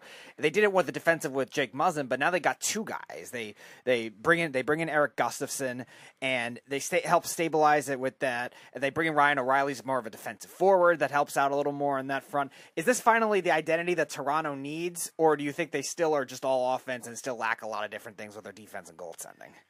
Well, they've always had, one of their weaknesses has always been that they didn't have enough skill on the defense. And, I don't know if they're quite there yet, but they're a very dangerous team. They seem to be, except for Tampa being in their way, could have gone all the way. I think that for them, it's about getting past those big teams. Can they get past the Bruins? Can they get past Carolina? It's, you know, and I really don't know. It's interesting because, and this is the item that Robert brought up, the Bruins are having such a big year, and they look like behemoths in this, you know, long season. But the playoffs in the schism is a 7-game series, and it's your best players versus their best players, your goaltender versus their goaltender. And if the goaltender outplays the other goaltender, it can change everything. And just because the Bruins or Toronto can run the table during the season, or Carolina, it's a whole different ball of wax when it comes to these matchups, because it's not just one game, it's a 7-game series. And it really, and that's where teams like Carolina and Tampa thrive, because, you know, they've been there, and the Bruins, which ended up being disappointing for them last year. And that's the kind of thing that you can walk away from and re-put yourself together, and they're having this great year, but they can easily get tanked, because in the 7-game series, and depending on the matchup, it's a whole nother story. It's not the one game one-off. And that's where it's going to get really interesting. And that's, you know, and that's what, you know, the moves that Tampa seems to be making. They're just thinking about the 7-game series and making sure they have enough weapons in enough places shored up so they can get through and take out Toronto again. You know, if they meet Carolina, who's a very fast and very well-built analytical team that makes these great trades that I keep seeing them make, and they're always dangerous and a very fast team. You know, everybody seems to be loading up for one another. And that's why the playoffs are going to be so interesting to watch this year, especially in the East. We are talking to the host of Top Shelf Hockey Cast and longtime NHL Islanders writer, B.D. Galoff. You speak about some of the players that obviously were traded, and obviously the trade deadline started with Bo Horvat going to the Islanders. The Islanders re-sign him. Lou Lamoriello spoke some interesting things at the press conference after he signed him. Said he got paid too much and he had too many years. I know he was trying to be funny, but that's Lou Lamoriello. And then you look at some of the other players. Timo Meier goes to the New Jersey Devils. Now, there's a lot of questions. The Devils gave up a lot. They didn't give up any of their top 5 prospects in their farm system, but they gave up prospects. They gave up picks for Timo Meier. Now, you don't even know if you're going to be able to re-sign him in the offseason. He's going to want closer to $9.5 million. And even though the Devils will have the money and they'll be able to offer it to him, he might decide he wants to play for Carolina next year, or he might want to go and play for Dallas or Minnesota. Who knows? Well, if memory serves, I think he's an RFA, right? Mm-hmm. Yes. They could give him a now, qualifying yes, you're offer, right yeah. in terms of the long-term commitments, because we've seen other players for other teams say, well, I don't want to remain because I don't want to do that long-term. Mm-hmm. Even if they're an RFA, they can flex. Yes. So, again, looking at that, and then obviously you see what Los Angeles just did. They traded Jonathan Quick. They trade him to Columbus. Then Columbus trades him to Vegas. I mean, this has been a crazy trade deadline. And I think when you variate what could happen going into the playoffs with all these transitional players that went from one team to another team, it could change the outlook of the playoffs more this year than it ever has year in and year out. You mentioned Colorado. Colorado didn't make any big moves, but they're getting healthy now. And I think Colorado is still the most dangerous team in the Western Conference. And yes, I think Colorado could beat any team in the Eastern Conference. So what are your thoughts this year? Why has the Western Conference fallen off as fast as it has from last year? And Eastern Conference is just slowly but surely just growing and getting better and better from what we saw last year into this year. well, the East has always been very tight. That's year after year. It's always tight, as you know, Islander and even PD as a Ranger fan. It's always a battle to the end. Western there's a lot more parity, and some teams have really fallen off the map over there. So, I really think that it's kind of been this way for a while. Colorado I agree with you. They're always dangerous, especially as they're getting healthy. Now, are they the same team? They've made a lot of personnel changes from last year, and we're going to see in the playoffs how that really measures out. They could easily overcome it, or we might see where those things actually pop up, where those matchups don't really happen in the same way anymore. That's going to be very interesting. But the Western Conference has never been that tight. It's always been a big disparity, and there's always a bunch of teams coming in 5, 6, 7, and 8 that don't even match up closely anywhere near the top, while in the East, there's not much difference between, except for, right now the Penguins and the Islanders are not in very good shape compared to but usually it's from 1 through 8, it's a crapshoot. It's not, there's never something that's completely a crazy matchup in the playoffs. The East is a very tight, and it's been that way for a long time now. So I want to ask, guys, I am a Ranger fan. You talk about the 2 trades they made with the Kane and Tarasenko, both, I think, nationally thought of as bargains with everything that we've heard. But if you were to say a weakness of the Rangers that they have going into the playoffs, either whether it's with a talent or a concept on the ice that you're worried about, I'm worried about it. The face-offs a little bit has still been down. A lot of Ranger fans are still concerned about their defensive depth. Do you have anything that would worry you about the Rangers going into the playoffs? Yeah, it's funny because I've always had some takes on the Rangers. One is I'm the oldest of the 3 Galoff boys, and the other 2 are Ranger fans. In fact, my middle brother Scott had written way back and did Rangers blog way back, and in talking to them and kind of talking it out, one of the things that concerns me is, look, yeah, Tarasenko, that's fine.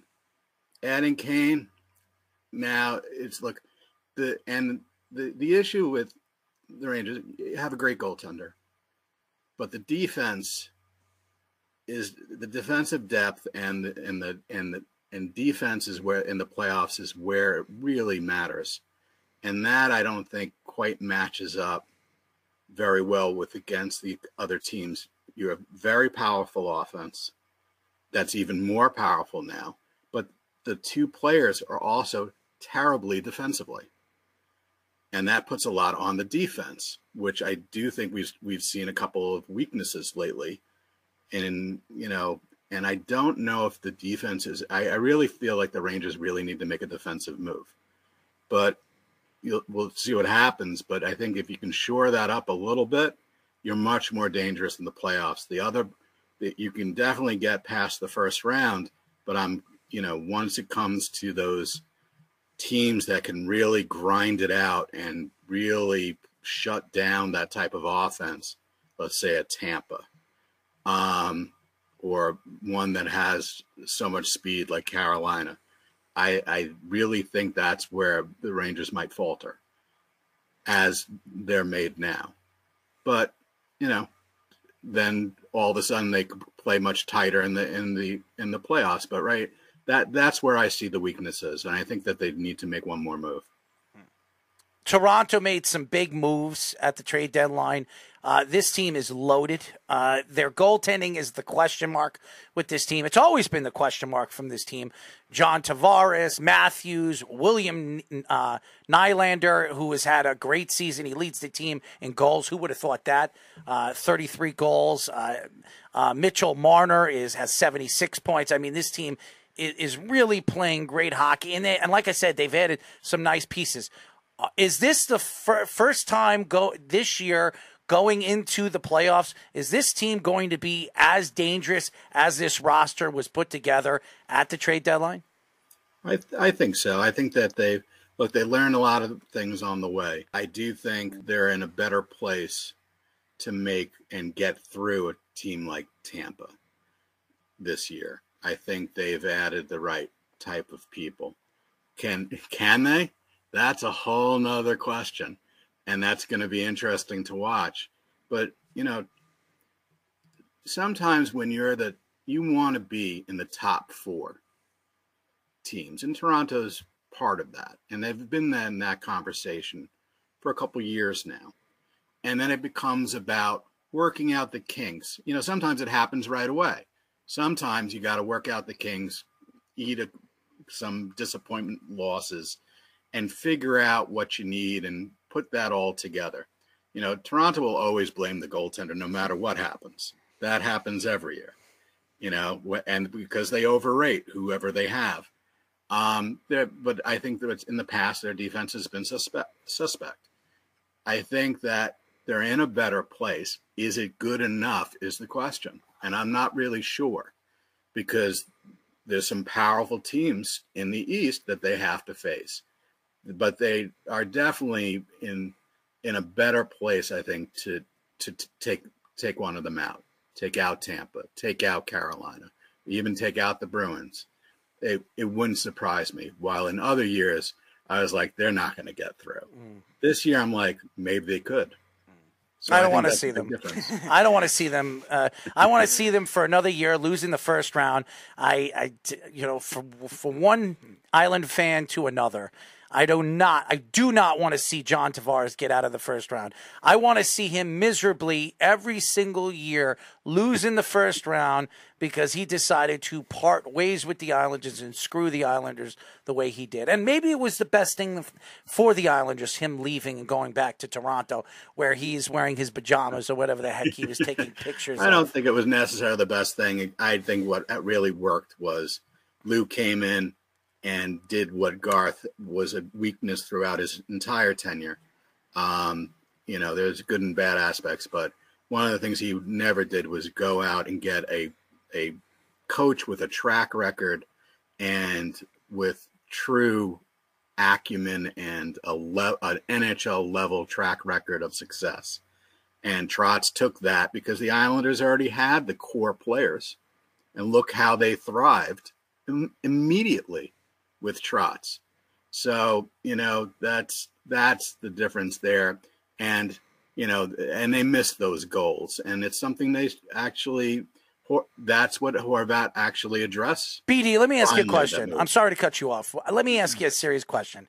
If John Tavares was on the last time they went to the Eastern Conference Finals, Game 7, they lost 1-0 on a shorthanded goal, if you remember. If John Tavares plays in that game or plays in that series, do the Islanders win that series, and do the Islanders win the Stanley Cup that year against Montreal?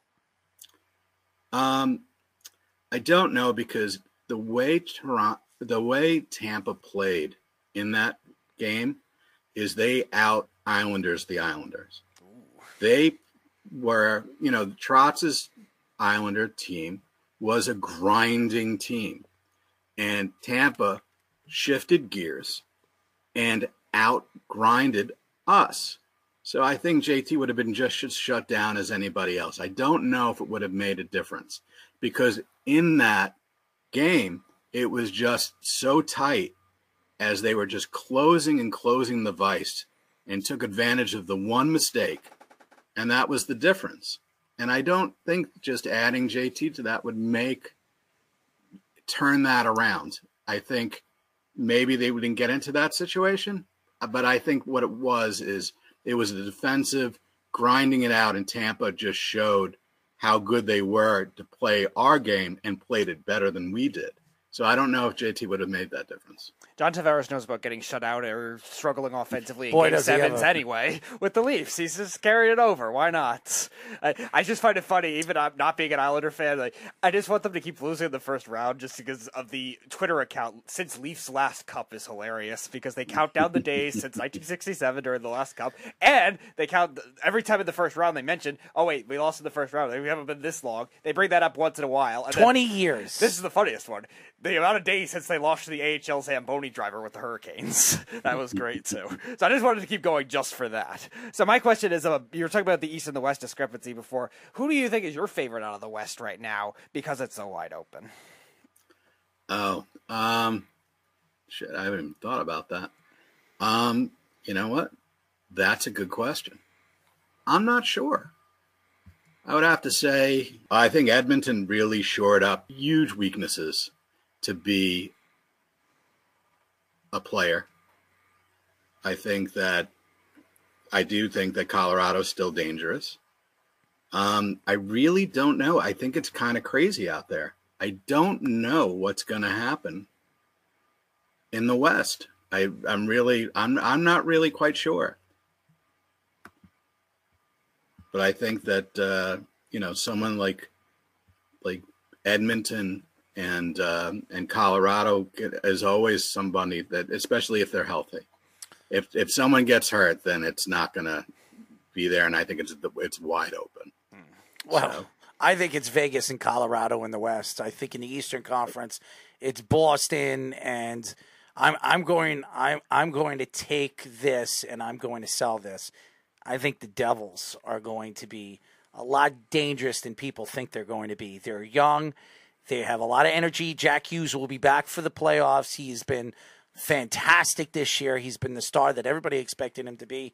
I was there at the draft. I listened to all the different writers that were there telling me that this guy, John Van Beesbrook, was a guy that told me straight out, this kid is the real deal. It's going to take him a couple years to figure it out. But when he does, he's going to be very hard to beat. And look, all his brothers, you look at every single one of them. Quinn, he was a first-round draft pick. Look at the talented player that he is in Vancouver. His other brother was drafted in the first round by the Devils. He's a defenseman. He's going to be called up probably next year. I mean, I wouldn't be surprised if all the brothers are going to be playing on the Devils in the long run. So I think the Devils are dangerous. I really do, and I think Boston is as dangerous. Yes, if the Islanders somehow sneak into the playoffs, and I just have this thing about the Islanders, as much as I'm an Islander fan, they have to, and I told this to Rob, they have to win. Out of the 18 games, they have to win 13 out of the 18. There is no way they're making the playoffs with all these other teams in the game in hand. And these teams know that they have games in hand against the Islanders, or put the Islanders in that situation. I just don't know if it's enough if the Islanders don't make another move at the end of the trade deadline tomorrow. So I worry about that, but whatever. I think you're right to worry. The Islanders are a flawed team. Mm-hmm. They have been getting older, and they're the oldest team in hockey. Too much concentration on keeping older players than bringing in younger players. Thank you, Lou. Giving away first-round draft picks. There's some moves that he's made that are good with Horvat and getting Pajot and some of that, but there's been a concentration there and not enough pieces coming in. And those pieces coming in are just fillers or, maybe third liners or fourth liners. No one's coming in and going to take over the second or first line. No one's coming in defensively and going to be in the top four. So one of the biggest weaknesses the Islanders have is they don't have a true top four defenseman since Taves. And that really hurts. Dobson, as much offense as he brings, he has been horrendous defensively this year. And by the way, as everybody was looking at all the goals he scored last year, he was horrendous defensively last year. So that, they really have a problem defensively, and it comes up time and time again. And yes, they have great goaltending that can drag them through, as Rob had cited. And that does matter because they've been running that under the Trotz system even before Lane. So the fact is that, but the Islanders still have a lot of weaknesses, and, they really need to make a defensive move. They need someone who can be solid defensively, maybe that can run with Dobson, and because Romanov is not a second pairing defenseman. And that's, and they paid a high price for that, thinking that he was more than that. And I think that's really hurting them. The Islanders should have been in better position for this year, and they're not. And people last year we saw some of this last year, and, people said, oh, it's because of COVID. It's because of injuries. Injuries happen, but these things were peaking out last year too. And it doesn't matter if you change the coach, though, some of the moves that sometimes he makes. This year it was kind of a head scratcher. But, the Islanders are a flawed team, but they're capable of making that spot. They have a core players and a lot of character and a lot of guts, and they seem to will some wins. But can they get there? They can, and they can always be dangerous in the playoffs, especially if Barzal can come back, because you always need skill in there. And we'll see what happens. But I do think, if they miss it, well, this was going this way for a while, and then that's the cost. And then the Islander owners got to be super frustrated because it'll be the second year after opening in Bellon and no playoffs. Yeah, I'm worried about it. But I will say this. If the Islanders don't make the playoffs this year, I think Lou needs to go. I think Lambert might not be the guy moving forward with this team. I think the Islanders need to bring in a new GM, new coach, and start to rebuild, maybe trade away pieces and move pieces around, because I just don't know if Bo Horvat and Barzal are the centerpieces of this team moving forward. But besides those guys, Brock Nelson is getting old. This team is getting old. You bring in Paul Murray, you have Zach Parise. I think that they need to figure out how they can reconstruct this team, because they're just not ready to win now anymore. And they paid Pelech. They paid Pulak. I think Pelech's a good guy. I think he's a good player. But I think Pulak has fallen off. I think this team has fallen off. But that's just a whole nother story. BD, we really appreciate your time, as always. Keep up the good work, my friend. Thanks for having me. Absolutely. Great talking to you. Absolutely. As everybody knows, we were just talking to the host of Top Shelf Hockey Cast, longtime NHL and Islanders writer, BD Galoff. Fantastic guy, good guy, Islander guy. Unfortunately, us Islander fans should not be happy about what is going on with this team and this organization. And if the Islanders do not make the playoffs for, again, another year, back-to-back years, I think Lou needs to start to believe that his time as the GM here in New York is over, because it's just, as much as I love what Lou has done over the years, we've been to back-to-back Eastern Conference championships. He brought in Barry Trotz. He's also the one who let Barry Trotz go and bring in Lambert. And I like Lambert. I think he's a good coach, but not to this team. This team is a veteran team. You need to bring in a veteran coach that can coach veteran players, not a rookie coach that can't coach veteran players. And I don't want to hear about, what people think about Dobson and everything like that. Dobson has regressed because of the coaching.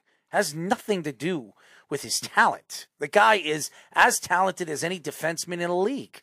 He's not being very well coached. And you could see that. And by the way, Lou, stop beating around the bush at these press conferences. When somebody asks you, are you interested in another player? Are you looking at the value that is available before the trade deadline is over? You are, okay? But you haven't really pulled the trigger. You've seen so many good players come off the board, and you should have been pulling the trigger. You've given away the future of the Islanders. I mean, every single year he gives up the future of the Islanders. He just traded Roddy. Roddy has been, he was their best prospect. He's gone. He goes to Vancouver, could turn out to be a star. He gives up this year's first round draft. And I understand it's Bo Horvat. I understand he's talented. He was the captain of Vancouver. But that pick could be a lottery pick this year. And it could very much be Bedard. Who knows? Knowing the Islanders and the Islanders' luck, the Islanders don't make the playoffs. That pick is like 13 or 12. They fall at the 13 or 12 spot, and that pick becomes the number one pick, and Vancouver gets Bedard, which is everybody's craving going into the offseason. And against Vancouver, they probably aren't that lucky either, though. Who knows? I mean, it seems like the Islanders' luck, but that's it. The league wants it to be Montreal. We all know that. Before we have a lot to get into, and we have an hour left of the show. So David Pastrnak gets a 8-year, $90 million deal, averaging about 11.25. This guy absolutely deserves it. This guy is one of the best goal scorers in the NHL. This guy is as consistent as any goal scorer has been in the NHL for the last 4 years. And he's doing it again this year. I mean, there's really nothing bad to say about this guy. He's not a defensive-minded player. We all know that. But when he gets on the ice, you expect him every single time when he shoots the puck to put the puck in the net, and he's done that this year. So I've always liked Pastrnak, always. And if he ever became available, and I know the Islanders, there was stories coming out from Lou Lamoriello and the Islanders in the beginning of the season. If David Pastrnak becomes available, that the Islanders would be very interested in making a move for him. He is not going to be available for the next 8 years. He will be finishing his career with the beast from the East, Boston Bruins. Yeah, one of the goal scorers that have been high 30s and 40 goal scoring seasons that we've seen recently is 42 this year, 40 last year, and 95 points in that COVID shortened season. He was on track probably for a Hart Trophy that year. That at the time that he was in that before the season got shut down, 70 games, 95 points he had, led the league in power play goals and game winning goals. So it was only a matter of time before the Bruins finally do that. A lot of Bruins were taking shots at Don Sweeney for not getting this deal done faster, and now he gets it. Very well deserved for Pastrnak as well. Oh, I think he's a great player, and it is very well deserved. And you see all the top goal scoring players in the NHL making the money that they have made, and he's making a pretty good salary. And here's another thing: it's very hard to find a sniper in this league. There are not many of them. There's probably, honestly, about 7 guys in the league that you can call them snipers. They're going to give you year in and year out 35 to 40 goals. Pastrnak is one of those. He is one of those guys. He is a consistent 35, 40 goal scorer. And that's why you can't, these guys don't grow on trees. Ask the Islanders. They haven't had a guy like that since John Tavares. And John Tavares, as good as he was with the Islanders, he's nowhere close to the player David Pastrnak is. So, and Pastrnak has been, he has played in a Stanley Cup. He's been there before. Mm-hmm. Okay? John Tavares can't get out of the first round. So, I mean, that's the difference. And to me, this Bruin team has to have the goal scoring and needed the goal scoring to put themselves in position to be where they are this year. And David Pastrnak has really been one of those leaders and one of those players that really have taken them to where they are and where they're going to possibly be moving forward going into the playoffs. And Rob talked about it too, and he was on earlier, and he talked about it when we had him on the show at the beginning of the season too. Like he thought they were going to fall off. I did too. I honestly didn't think that. I thought this was going to be a gap year, and then next year was going to be their bigger year once they got everything sorted out. We were both wrong on that. We'll both take the L on that, Rob and I. And Pasternak's been the one steady force amidst all those injuries, too, when you talked about McAvoy and Marchand at the beginning of the season. And he's been consistently good in getting the depth going, Just think what the Boston Bruins have done. And, yes, I do talk about Boston sports on this show, even though we are here in New York. The one thing that really stuck out to me this offseason is changing the coaches. That changed everything. That has changed the thought of where this team has gone. And by the way, guys like Jeff, who said before the season started that this team was not going to be a first half team because of all their injuries and obviously all these guys like Bergeron and Marchand and McAvoy getting all these procedures and surgeries done in the offseason, they were not going to be ready for the season. Well, Jeff was wrong, and a lot of Boston Bruins fans were wrong. This team has been, and yes, did anybody think Allmark was going to have the season that he had this year? No. Come on. I mean, he is breaking records. This guy could go down having the best numbers any goaltender's ever had in a regular season in history.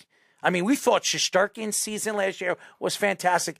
This is going to break any Shesterkin numbers that he put up last year for the Rangers. I mean, Shesterkin didn't score a goal last year. No, he did not. I mean, this guy's having a fantastic year. Honestly, everybody asked me, who would I rather want on my roster, Allmark or Swayman? I'm going to take the younger guy. I would take Swayman. Yes, Allmark's having a record-breaking year, but is Allmark going to do this year in and year out? If you look at Allmark's numbers before this year, they're not that great.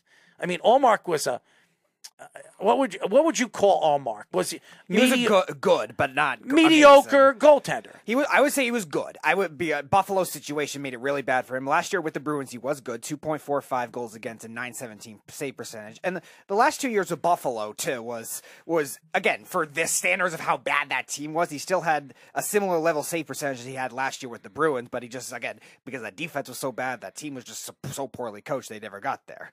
And we've welcomed Jeff back again. Before you put him on, hold on. Yeah, go ahead. I'm looking at Allmark's numbers. In 2015, 2016, he was 8-10. 2007, 16 and 17, he was 0-1. I know he only played one game. 2007, 2018, I'm going to go to the seasons that he played some games. Games played in 2018, 2019, 37 games, 15 and 14. His goals against average was .311. Save percentage .905. 2019, 2020, he was 17 and 14, 2.69, .915. I mean, if you look at his numbers, this year is by far been his best years. And you said he was good. Looking at these numbers, he was a decent goaltender. Decent. And yes, he's only been on Boston for 2 years, and he's still fairly young. I'm still taking the kid Swayman. Go look at Swayman's numbers for the couple of years he's been on Boston. I'm not saying that I'm not going to keep Allmark, but eventually you're going to have to transition with the young kid. That's what I would do. This is your guy. This is a guy that you drafted in Swayman. This is a guy that you were looking towards being the future of your organization. You added Linus Allmark. What was it, 2 years ago from Buffalo? Buffalo decided, and Buffalo's traded away and given up on so many good goaltenders. Go look at the past with this team. How many good goaltenders? It's the curse of Ryan Miller. And Ryan Miller, Lerner. I mean, all these guys that have come from this organization. After they leave these organizations, they become outstanding goaltenders. But anyways, Jeff, what's up, man? Yeah, the Bruins are the best team in hockey, hands down. Thank you. We know. Hands down. We know. Hands down. It's not even close. They have look, everyone's got good players at the top. You can look at any team and you can go Toronto with Tavares, Matthews, Marner, Nylander. Like, everyone's got top lines. So mentioning the top lines is just pointless because everyone's top lines kind of match up with each other, right? The Rangers have some great top end guys, Zibanejad, Panarin, Kane, Tarasenko, the top lines, everyone knows. This is a bottom six league. That's what it is. And the Bruins have the best bottom six.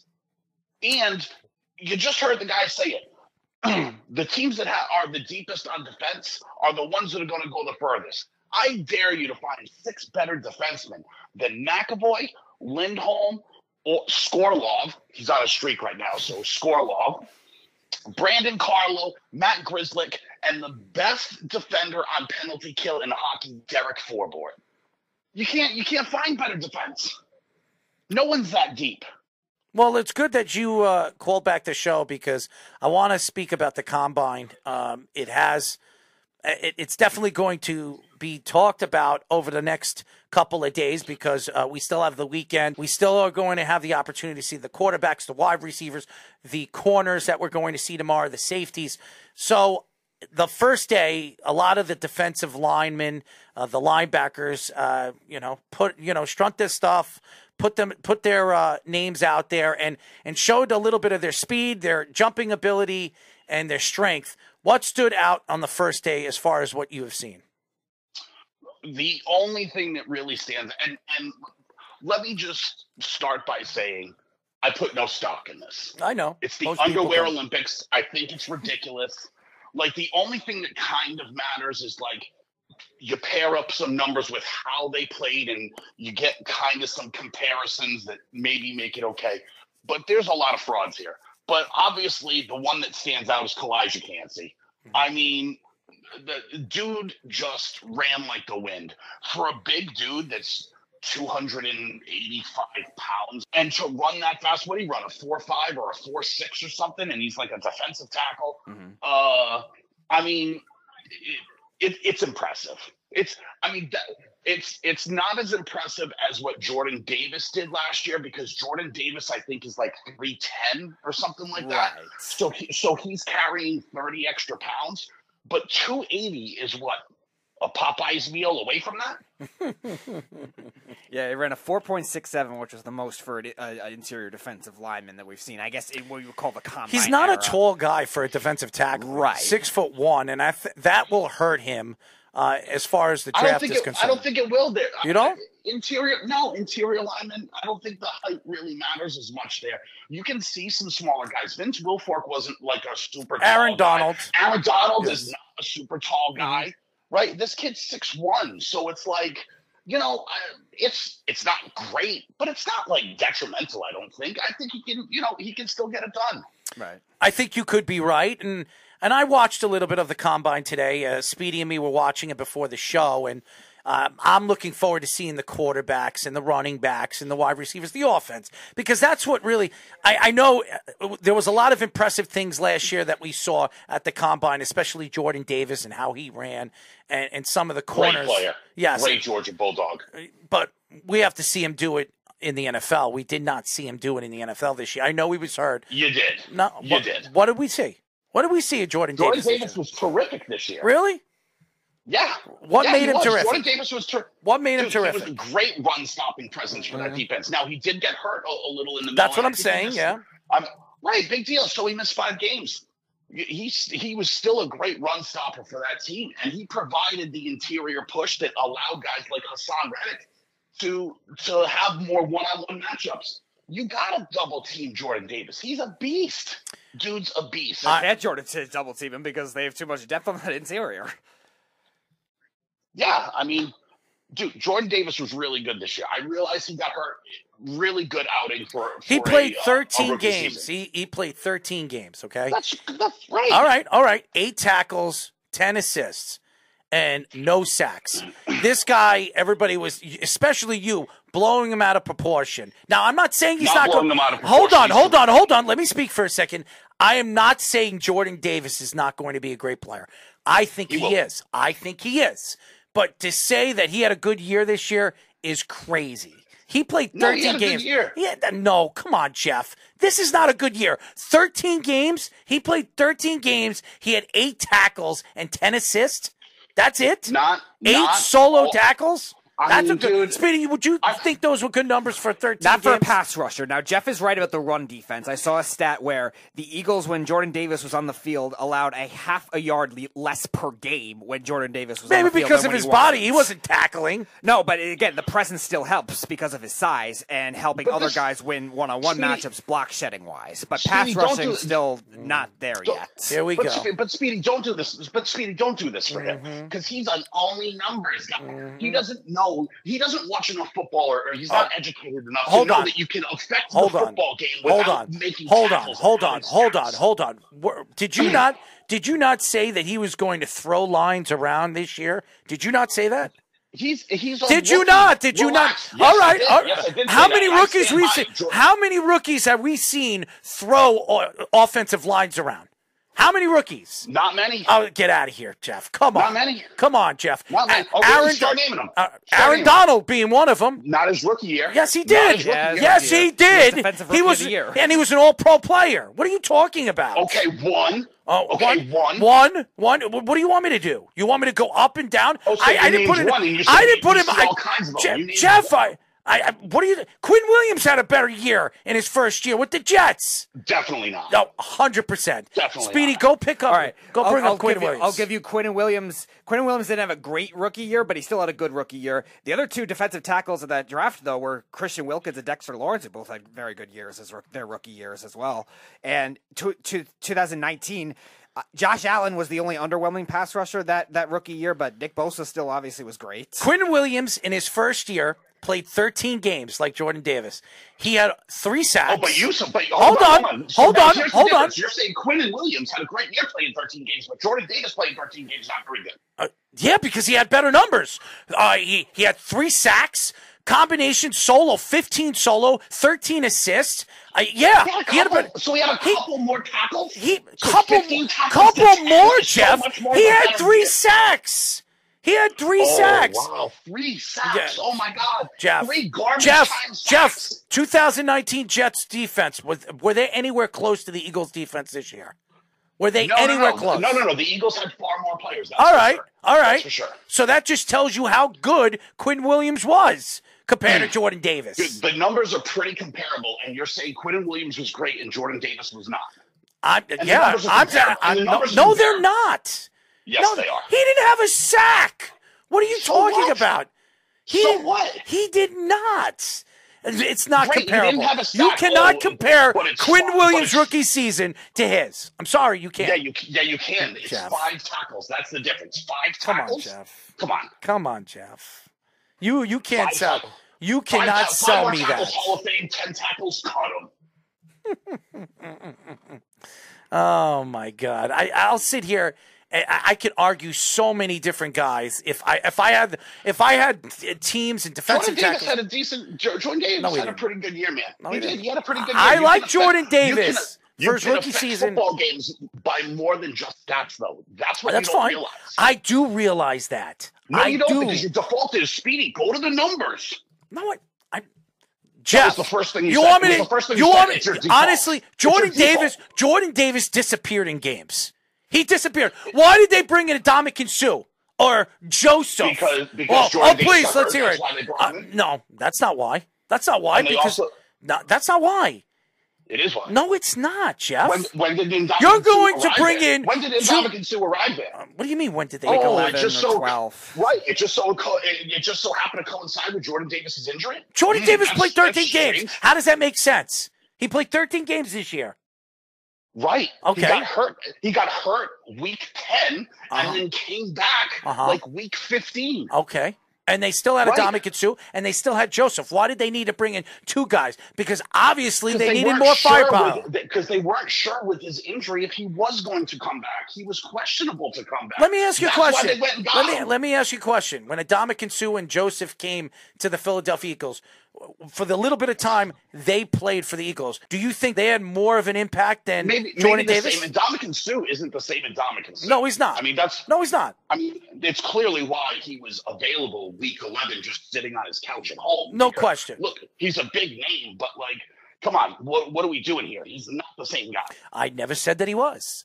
I'm just saying what I see and why the Philadelphia Eagles did that. They needed a veteran presence. There weren't many guys available, and they brought him in when Jordan Davis got hurt. All right, let's get off the whole Jordan Davis thing because I don't want it to drag, but I did not believe Jordan Davis had a great year. Okay, that's just my opinion. He had a pretty good year. No, I'm not saying he had a great year. He had a pretty good year. All right, that's your opinion, not mine. Anyways, what else did you see? We obviously checked out Mike Morris and what he did at the Combine today. He actually had a pretty good day. Speedy, why don't you put up the numbers? We had Mike on the show about 3 weeks ago. Nice kid from Michigan, defensive lineman of the year. Strike one. What? Strike of course. Strike one, but Carl's not even in the feed tonight. Jeff. No, I haven't seen Carl in the last week and a half. So hopefully Carl's okay and he's doing okay. Well, his basketball team lost tonight, so he's probably sad. Well, who's his basketball team? Michigan. Oh, I don't know. Because I know he watches a lot of NBA too. So, anyways. Well, Chicago Bulls are not much better. So whichever basketball team you want to judge, I guess. Yeah, well, they're going to be talking about rebuilding in the offseason. But anyway, Michigan Speedy, might be the one team Chicago can beat. So they have Mike Morris had a 4.95 40-yard dash. He was a split 1.72 seconds. He had a vertical jump, which was pretty good for a defensive lineman, 28.5, and a broad jump of 9 foot 2 inches in total. Is expected to be a second-round draft pick. So putting up the numbers. It's just so funny. Yeah. You even mentioning broad jump. I couldn't even fucking imagine where you're even going to measure how that would help an NFL player. When was the last time you're I got a broad jump over 4 players to get onto that ball? All right, let's get off that. Jeff, let me ask you a question. What are you looking forward to this weekend? I know you're not a Combine fan, but obviously the quarterbacks are the ones that stand out. Is Bryce Young throwing this weekend? Is C.J. Stroud throwing this weekend? Anthony Richardson, I know, is probably throwing this weekend. He has a lot to prove. And then Will Levis. He's a guy that obviously has to show, coaches and GMs that he could throw and he's healthy from his injury. What are you looking forward to seeing at the Combine this weekend? Nothing. Honestly, nothing. I knew you were going to say this. I'm honestly the 40 number matters, and then probably the 3-cone drill matters, and just kind of comparing those numbers to like past guys and see what it is, because it really is, for an evaluation standpoint, it really is just a marriage of, let's see how fast they actually really run, because everyone in the NFL is fast, so that matters. The 3-cone matters just because it's a start and stop kind of thing, right? Agility, change of direction, right? Agility, change of direction, that kind of thing. And then you marry it with, who did they play against in college? Like, I hate to even do this because it's so dumb, but the bench press kind of matters too. You'd like to see how strong somebody is. Mm-hmm. I want to see. I want to see if Will Levis is actually going to throw. I want to see how healthy he is. And also Hendon Hooker, another guy that I want to see. Oh, God, don't even get me started with it. Why? Why don't you like Hendon Hooker? Dude, so, okay, he had a good year this year, but the previous year, did you see some of the decisions he made? Yes. That Ole Miss game, when they were driving down to try to score a touchdown, he's got the sense of clock in his head, the same one Dak Prescott has. The dude is lost on a football field. Go and watch the Ole Miss game from 2 years ago when he's running around as the clock's running down like a chicken with his head cut off like an idiot. And then when the clock finally expires, what does he do? He throws the ball away. Well, I understand. And I know what you remember 2 years ago might not be the same quarterback that you saw this year. He had a very good year this year, and that's what obviously GMs he did have a good year. He did. But did he, though? All he did was throw screen passes. And then when the defense would cheat up on him, he would throw it over their heads. Like, that's all he really did. I don't think he's all that great of a quarterback, dude. Now, like, you're not going to go to the NFL and throw 25 screen passes in a game. It's not happening. Do you think he was a product of those wide receivers? Because Jalen Hyatt's getting a lot of hype as probably a late first-round pick, maybe a second-round pick. People were worried about his size like they were with Devontae Smith. And then Cedric Tillman, too, the other one that had a nice year when he was healthy. 100% that those two receivers are at least in college, who knows what they're going to be in pros. I'd like to see some of their 40s and stuff. Hyatt's got some size to him. Tillman, I know, is really fast, but we'll see what he actually runs. But yeah, 100% Hendon Hooker was a product of the system. You can go and look at what Heupel did with UCF, right? Did Dylan Gabriel have a good year with Oklahoma this year? No, but he was all world with UCF, wasn't he? Yep. Right? 100% Hendon Hooker was a product of this. Was Hendon Hooker any good when he was leading the Virginia Tech Hokies? No one cared. But you could change. You could get better by year. You can't change and you can't get better. That's not true. That's not true. Are. Jeff, that's not true. That's not true, Jeff. No. Really? That's not true. Who completely changed? What do you mean? That actually made it as a quarterback in the NFL? Yeah. So who completely changed when they came into the NFL? They kind of are who they are. That's kind of what it is. Sure, you might find some diamonds in the rough that are guys that didn't go to like big schools like Flacco at Delaware or Delaware State or I don't know, whatever the Josh Allen, Jimmy Garoppolo. But no, that's not true. Josh Allen was a projected first overall pick. Like, so every year ESPN does the thing where like when the draft ends, they go, who's the number one pick next year? And go back and watch that show. They all picked Josh Allen to be the number one overall pick the following year. So everyone knew who Josh Allen was, even before he got to the draft. Like, I'm talking like a Tony Romo or a Jimmy Garoppolo, like at small schools that kind of pop up or whatever. But you kind of know who most of these guys are because you know who Bryce Young is because you've seen him on TV every week. You know who CJ Stroud is because you saw him on TV every week. This is the worst. Right? This is the worst quarterback class we've seen in a long time. Everybody said that this was going to be a good quarterback class. That's not even close to true. That's not even close. I think this is a horrible quarterback class. The Dwayne Haskins, Daniel Jones class was even thinner. Well, hold on one second. You had Kyler Murray in that draft. He could still. No, you didn't. No, you didn't. Not in the Daniel Jones, Dwayne Haskins draft. Yeah, he was. It was. He was the first pick. Yes, he was. Was he? Yeah. Yeah, he was. Yeah, that was his draft. I thought he was a different draft. No, he was the number one pick. Kyler Murray, yes, he was. And then you had Daniel Jones. I think you had two quarterbacks that are still quality quarterbacks in the league. I don't know what Kyler Murray is going to be because the guy talks he's in throwing underhanded. Yeah, and he talks in a third person. He thinks he's better than everybody else, but he's still a quality quarterback. Is coming on. Yes, he's coming on. That's not a big. This quarterback class. Ill of people that have passed on, but Dwayne Haskins was a complete and utter bust before the tragic incident. Yes, this quarterback class is horrible. Okay, I would honestly say I do. I think Will Levis might be the best quarterback in this class, but we don't even know that. We don't know how healthy he is coming back. Anthony Richardson's got some promise. He's going to have to sit on the bench. What I've read about this kid is he's still 2-3 years away from being a star quarterback. Now, Carolina could draft him. I think Carolina's drafting at 7 or 8 or 9, whatever they're drafting. They're saying that they're interested in Anthony Richardson, but they're going to have to sit him on the bench at least 2 years before they bring him in. Frank Reich is the perfect guy to get this guy to play and play the way he wants him to play, but you cannot bring him in as early as a lot of people think that he could be the starting quarterback on this team. Because look what the Jets did, bringing in Zach Wilson too quick. And look, he's failed as a starting quarterback for the New York Jets. You cannot bring in these guys. Bryce Young, too small. Go look at him. He's 5'10". Some people say he's 5'9.5". And you could say too small, but he's probably going to be better than Kyler Murray. And he's just as small. I don't believe he's going to be better than Kyler Murray. I think he's too thin. Kyler Murray at least has meat on him. This guy is too thin. He looks like Devontae Smith as a quarterback. Look at his skinny legs, his skinny body. Do you know what defensive linemen are going to do to this kid? If he gets hit one time with the speed of the game the NFL delivers to these quarterbacks, I'm scared for Bryce Young. And he could very much go number one. And a lot of people believe there are quite a few teams like Indianapolis that could jump to go to one to get Bryce Young. And that's scary. If you're asking me, I would take Stroud over. I would too, because Stroud is bigger and he's got a little bit of weight behind him. But I still don't trust C.J. Stroud, even though he showed up in the Final Four game and played very, very well. As a matter of fact, some people said they should have beaten Georgia, the way he played in that game.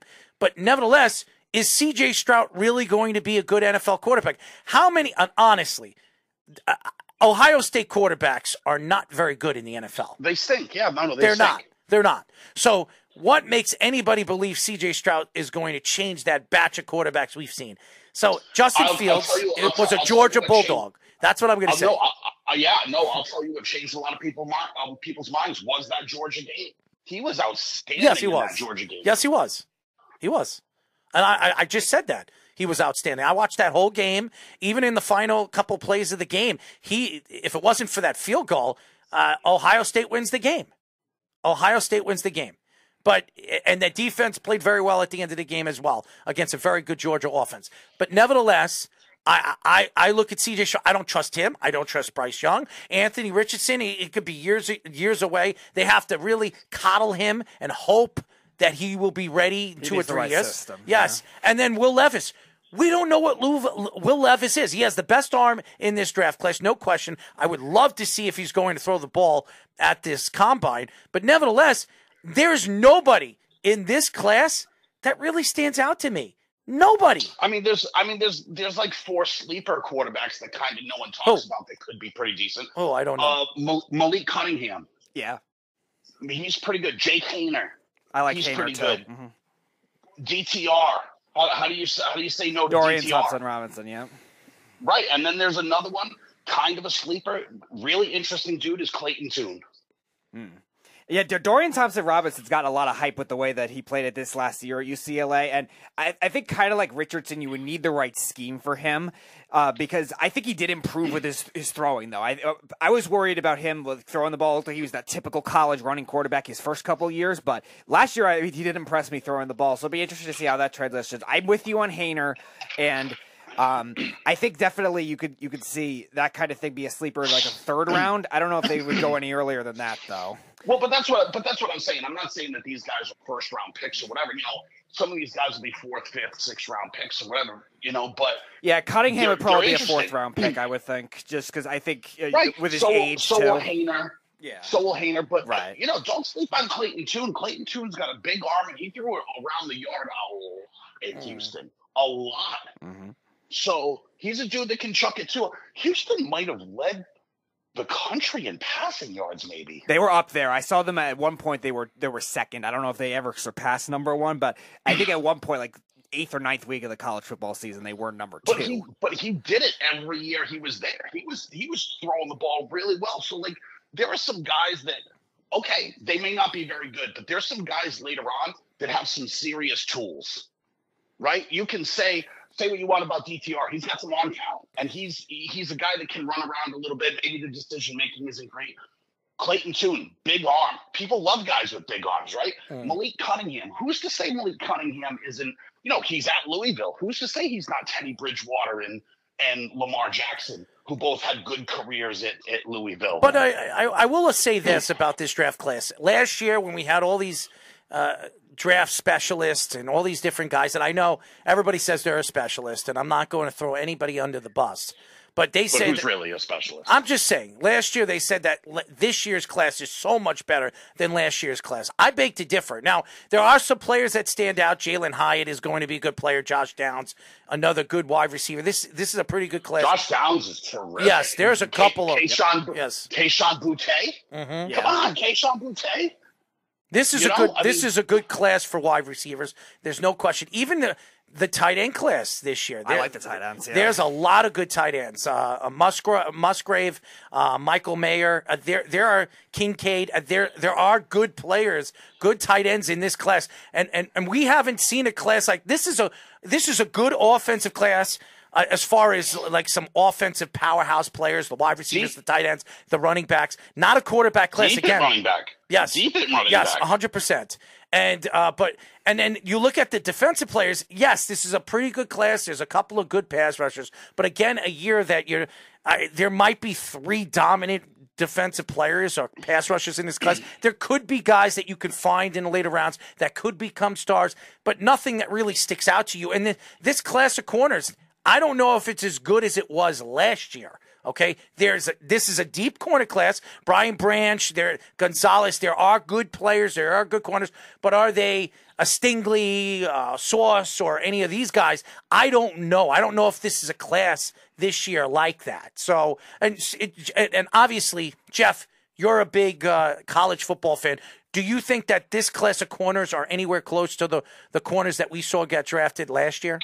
I got to be honest, I haven't really seen too much of I'm trying to go in my email here and find the list of corners because I haven't seen I'll read them off. I'll read them off to you. Brian Branch, Christian Gonzalez, Joey Porter Jr., DJ Turner, Devon Witherspoon, Keely Ringo, Emmanuel Forbes, Clark Phillips III, Deonte Banks. Did you even mention Christian Gonzalez? Yeah, I said that. Yeah. Gonzalez, Yeah, I said that. Oh, okay. Yeah, and everybody says, and some people say he's the best corner in this class.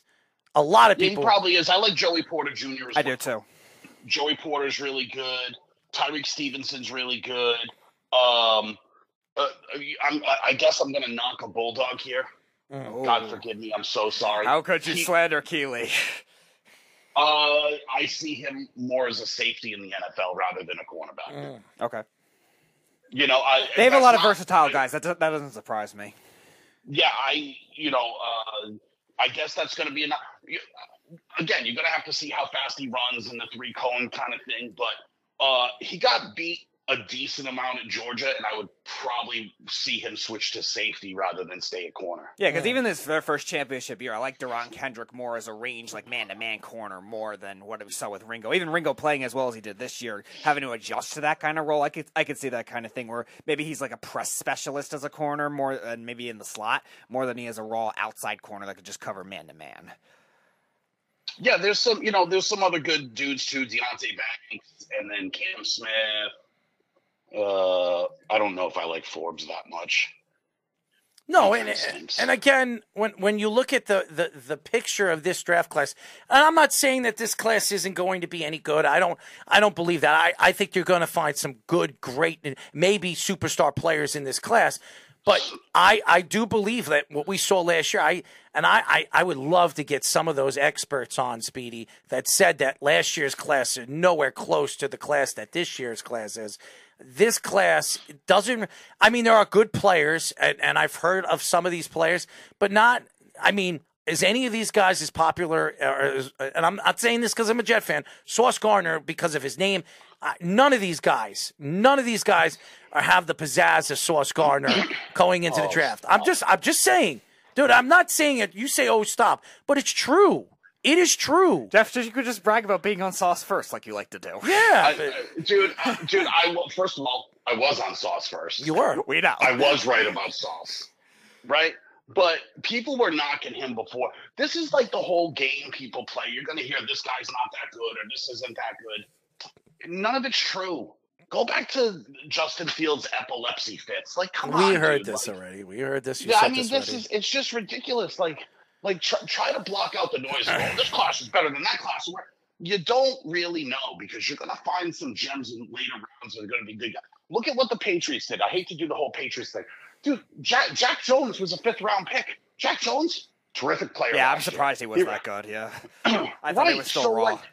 Right, so to say, oh, this class or that class or whatever, there's going to be guys buried deep in this draft, 4th, 5th, 6th, 7th-round guys that are just going to play well, and you're going to go, wow, like, I didn't see that coming. Right. You know, it's going to happen all the time. And there's always going to be guys at the top that don't live up to the top hype, you know? And, you know, a lot of that could be where they're drafted as well, right? Some guys aren't going to fit in some schemes that these NFL teams are trying to, you know, it's like putting the square peg in the round hole. It's not going to work, dude.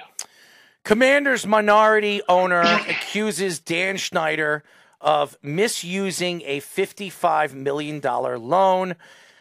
What does this tell you about Dan Snyder again? That he's a shitbag? I'm going to say one thing about Dan Snyder, and it's really starting to stand out even more about this guy.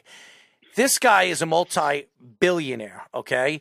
And he didn't even want to dig into his own pockets. He was going into the organization's pockets to take money and use it for himself. He is a despicable person. He really is.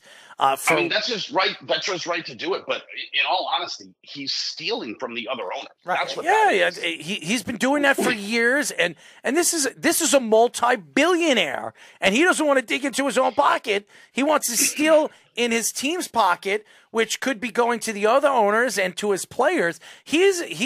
And then all this with the John Gruden. I love what John Gruden is doing right now, and I can't wait until this really hits the fan, and it will hit the fan soon because this is going to go to court, and John Gruden's going to be sitting in front of the NFL Commission and a judge and his lawyer, and I can't wait until he throws Daniel Snyder and the Washington Commanders under the bus. And it's not just going to be him. For the Commanders ruined. Now, again, John Gruden is not a very nice man. He's a racist man. We all know that. Those stories, those stuff the emails that he sent to the Washington Commanders should have never came out. It should have been protected and sealed.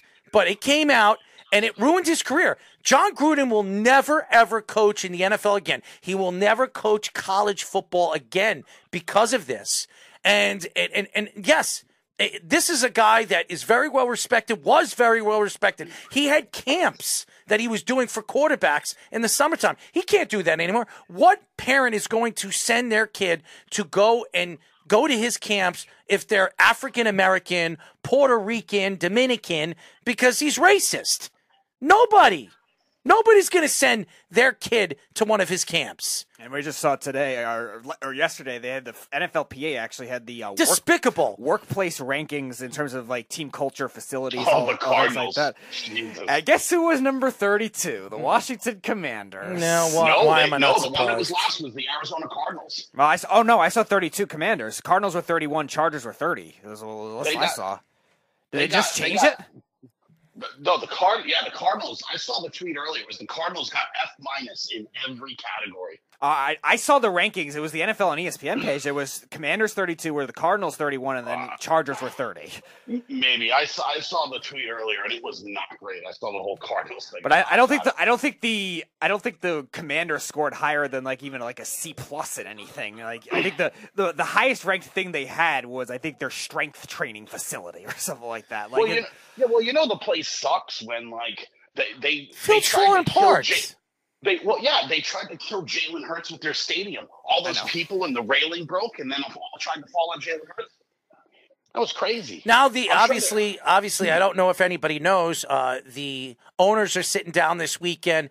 They're going to be speaking about who could take over, who could be the new owner of this team. Jeff Bezos is definitely one of the guys. This other guy, Harris, I think his name is. Josh Harris. They're blocking Bezos. Yeah, right now they're trying to, but they're sitting down. All the owners are sitting down this weekend, and they're going to discuss on what they're going to do moving forward and how they're going to vote moving forward for the next and new owner of this Washington Commanders team.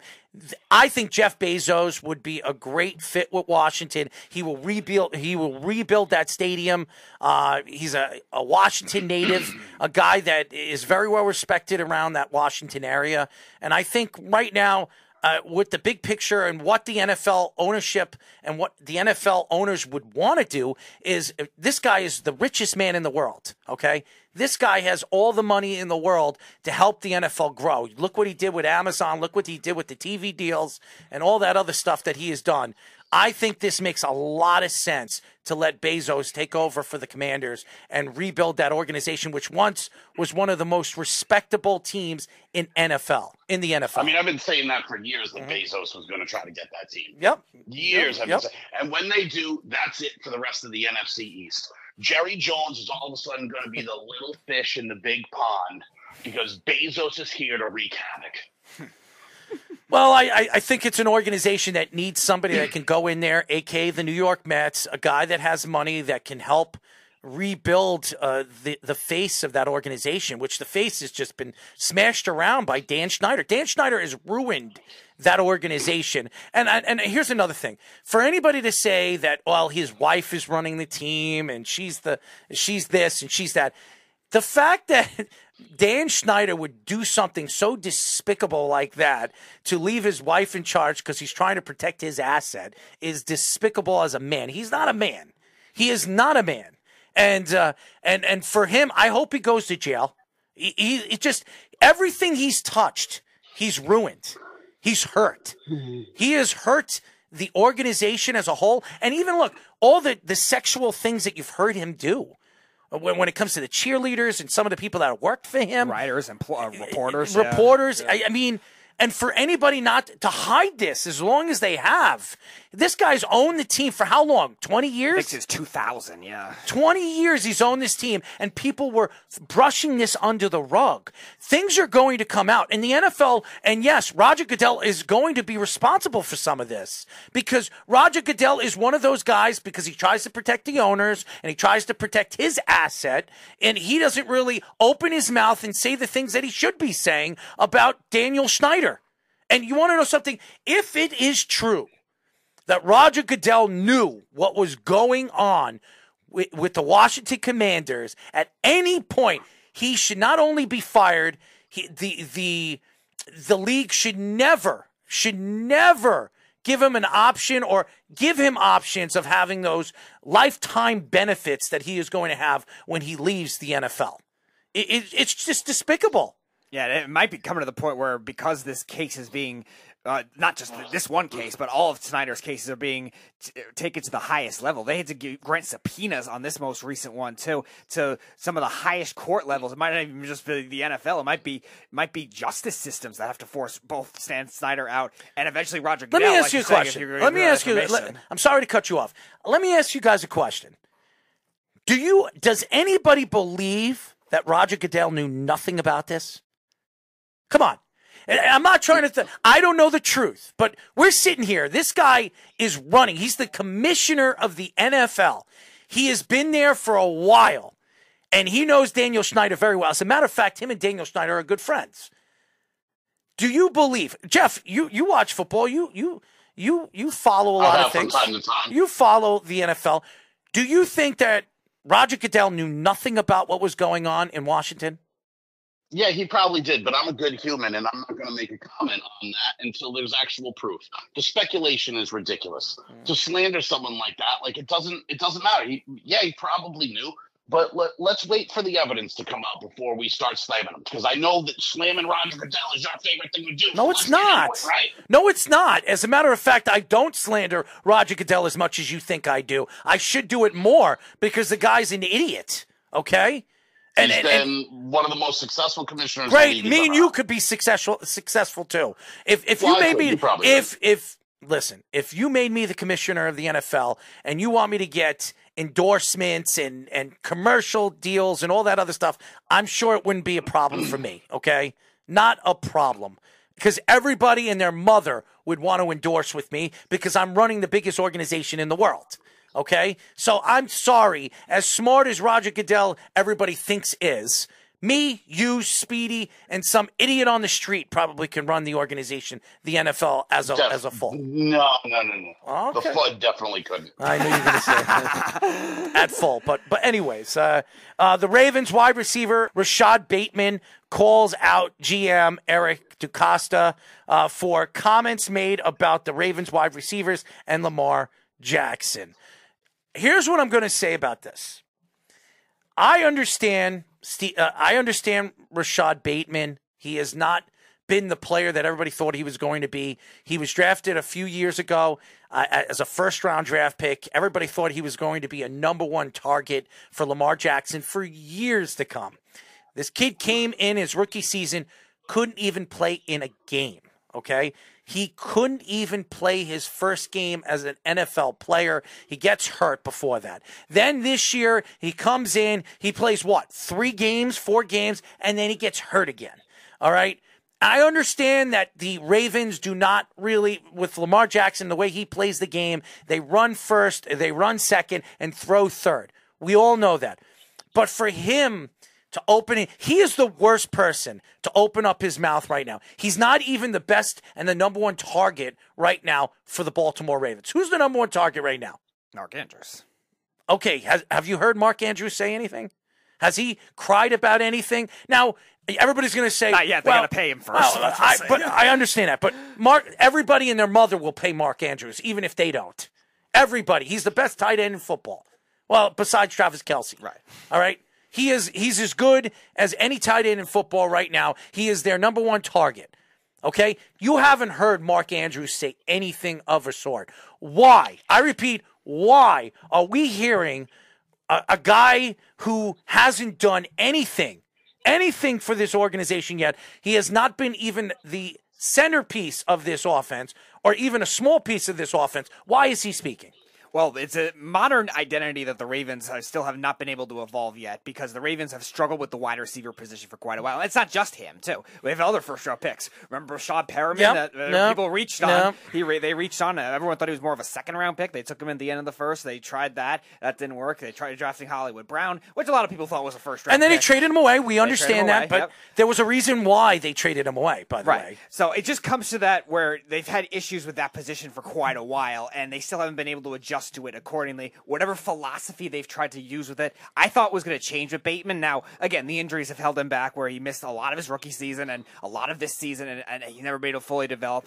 Yeah, maybe he shouldn't be the one speaking, but he also should bring awareness to the fact that the Ravens still have not gotten that mold of that modern identity changed for them yet. They've done great at everything else. Defense, they draft very well. Running game, they draft very well. They find running backs late in the draft to make it work. Offensive linemen, they do well for the most part, but they haven't been able to get a passing attack going. And in today's NFL, that's going to be very hard. You can get away with having either a good receiving core or a quarterback that can make these receivers and still be able to get away with the rest of the team. The Ravens have right now the opposite approach, but they're hurt on the receivers and they're hurt on trying to pay their quarterback and to keep their quarterback happy because of that. Bateman takes a shot on DeCosta after saying at the Combine when he was asked about their issues drafting wide receivers, if I had an answer, that would probably mean I would have some better receivers. Bateman tweeted, "How about you play to your players' strengths and stop pointing your fingers at us and number 8. Blame the one you let do this." Hollywood Brown, recently traded by the Ravens, responded to Bateman's tweet by saying, "Let him cook." Okay? And then the Ravens have not had a 1,000-yard receiver since Mike Wallace in 2016. Marquise Brown has had has had the most receiving yards by a wide receiver since then, with 769 yards in 2020.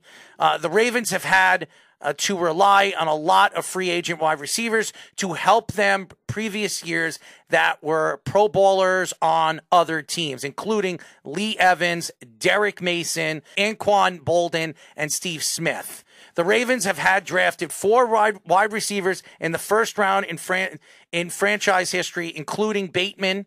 The previous 3 did not make it past their rookie contracts. So this is a huge problem. And Lamar Jackson, who's expecting a lot of money. If I was Lamar Jackson right now, and Jeff, I have a question to ask you on this one. If you sit here today and I want all the money I possibly can, even getting the money from the Baltimore Ravens, do I want to stay on the Baltimore Ravens? Do I believe the Baltimore Ravens are going to be a Super Bowl contender in the next 5 or 6 years? I could go anywhere else and get the money that is what I am asking for right now at $200 or $250 million guaranteed. If I was Lamar Jackson, Jeff, and if you were Lamar Jackson, would you want to stay with the Baltimore Ravens? Yeah, I think I would. Why? He's got all the leverage. They're going to pay him the most money because they have no choice. So he's going to stay there. And they're always competitive. They always put a pretty good defense on the field. They already have a good tight end there. Their running game is straight because they have Dobbins and is Gus Edwards still there? Yeah, he was hurt a lot last year. So Dobbins is going to be gone this year. Dobbins is a free agent, isn't he? Next year. Oh, so one more Dobbins year on his rookie contract. But they had like 3 running backs. Regardless, there was like 3 of them that were pretty good. Their defense is always good. Like, yeah, I would probably stay there. Like, I honestly would probably stay there. I don't think it's as bad as people. I wouldn't, because look at all the first round draft picks that they have drafted at the wide receiver position. None of them have been successful. None of them. And you have not given a guy like Lamar Jackson the weapons that he needs. I don't think that's the fact that they worked out. I don't think that that's like the receiver's fault really at all. Like, a lot of it is, to be honest, the guys calling the plays. Right? Maybe they're not. We've also seen, though, Greg Roman do well with the Niners when it comes to their veteran receivers, when Alex Smith was there and Colin Kaepernick was there when he was coaching Harbaugh. So I don't think there's that much of a discrepancy. Bolden was a mutual guy to both teams, the 49ers and the Ravens, and did well with both of them. And then Michael Crabtree was pretty good over there with the Niners. So I still don't know if it's necessarily all that either, though. I think Michael Crabtree, you're hanging your hopes on Michael Crabtree. Is that what you're doing? Who's better than any receiver the Ravens have had. The Ravens have had good receivers. They just don't use them. They didn't throw him the football at all. But I think the other thing too is another thing Bateman was mentioning was the injuries too with these receivers. They don't protect them well. Like, they put them in bad situations because they have to do everything in certain exotic schemes too. And how many passes is Lamar Jackson throwing a game? Let's be honest. How many passes he throwing a game? Most of the time, they're either calling a running play or they're calling a RPO for Lamar Jackson to run with the football. That has a lot to do with the talent that's on the field, Jeff. They had guys that could catch. They still had Hollywood Brown. They still had Mark Andrews, who's one of the best tight ends in the game. They're not throwing the ball very much. Lamar Jackson averaged 27.16 pass attempts per game. That's not a lot. Most teams are throwing the ball 35 times. He's throwing the ball 15 less times a game than any other quarterback. Which worked for them in 2019 in his MVP season. And I think that's what Bateman is getting at more, is they've kind of been reluctant to evolve. It's good to have that concept in your game, no question. You need RPOs in today's game. You need motion in today's game. But you still need to throw. But that's all they're doing. Right, which is fine to be counter. Like, the Ravens are kind of that counterculture to an extent, which you can get away with in certain instances if you have the coaching to do that. If you have like the Chiefs have it with Andy Reid. Like, Andy Reid knows how to get these gadget players and these lesser wide receivers to play with that system, but you still need to be able to evolve to keep your receivers happy or get depth or something like that, which they've refused to do. Like, the Ravens have all these draft picks that they draft well at other positions. Like, don't pay all these other guys the money, pay wide receivers or something like that, or pay the amount of draft stock in order to get a better wide receiver, more of a sure thing. Yeah, and if I was Lamar Jackson... Well, there's no such thing as a sure thing. All right, but as close as you can get to it. If I was Lamar Jackson, I would be looking towards either getting traded and getting the money somewhere else. I just don't... I think you're going to see a big change this year with Todd Monken. I think Todd Monken, like, if you look at what Todd Monken did at Georgia, he plays a more modern style. Greg Roman doesn't do that. Todd Monken knows these modern players. It's not the same game it used to be. It's the same complaint I have when I go off on Jim Harbaugh. The game has passed some of these people by, and they need to incorporate some younger people calling plays. Todd Monken's going to do that. I think the Raiders are going to have a much better offense this year. Well, he better win their players over quickly, because it doesn't seem like a lot of players like what the direction's going in right now. J.K. Dobbins was the first one to take a shot after the playoff game, and now it's continued to Bateman. Would you like that, though, Speedy? Put yourself in Bateman's position, because everyone's knocking Bateman for what he said. But in reality, Bateman's just responding to what the GM did. Oh, I would just draft better players. And specifically, I just draft better wide receivers. So really? why does the GM have to say that, though? That's exactly the point. Why is he saying that? You can have that feeling, but why air it out in public? Why do you need to do that? That seems like he's kind of punching down a little bit there, and I think Bateman's right to be like, go stuff it. Charles Barkley takes shots at today's NBA players and load management, saying we're paying bums in today's NBA. He was on First Take this past week. He says, I don't think fans get mad if you're making 30, 40, $50 million if you play basketball every night, but you can't make 30, 40, $50 million and then sit out games. I think it's disrespectful to the game. I think it's disrespectful to the fans. These fans are paying their hard-earned money. Barkley added that the NBA extended the All-Star break and reduced back-to-backs to accommodate the players, and that the current NBA is paying bums today. Barkley also took shots at Kevin Durant, saying he will not truly cement his legacy unless he wins an NBA title as the clear-cut best player and leader of his team.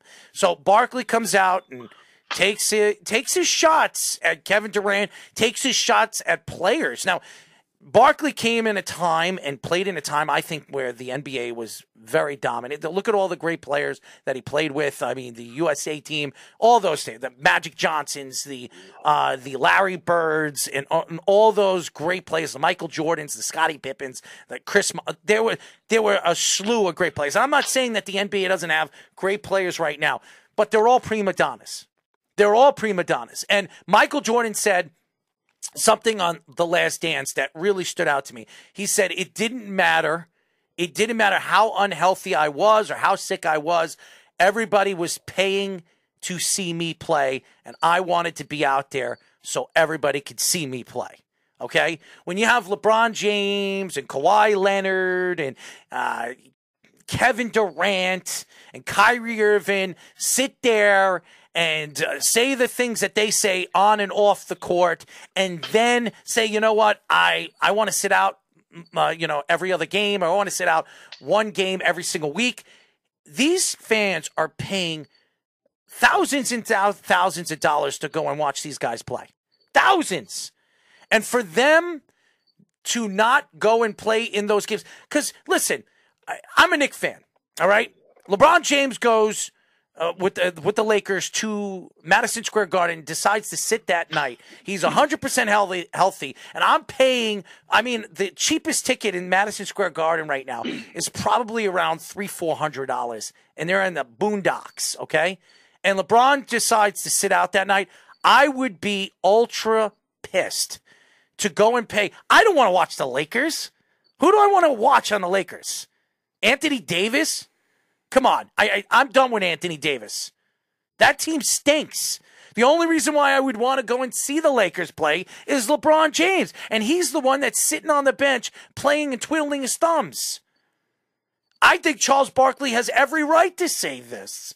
Charles Barkley is a Hall of Famer. Charles Barkley was a great player. He's an MVP.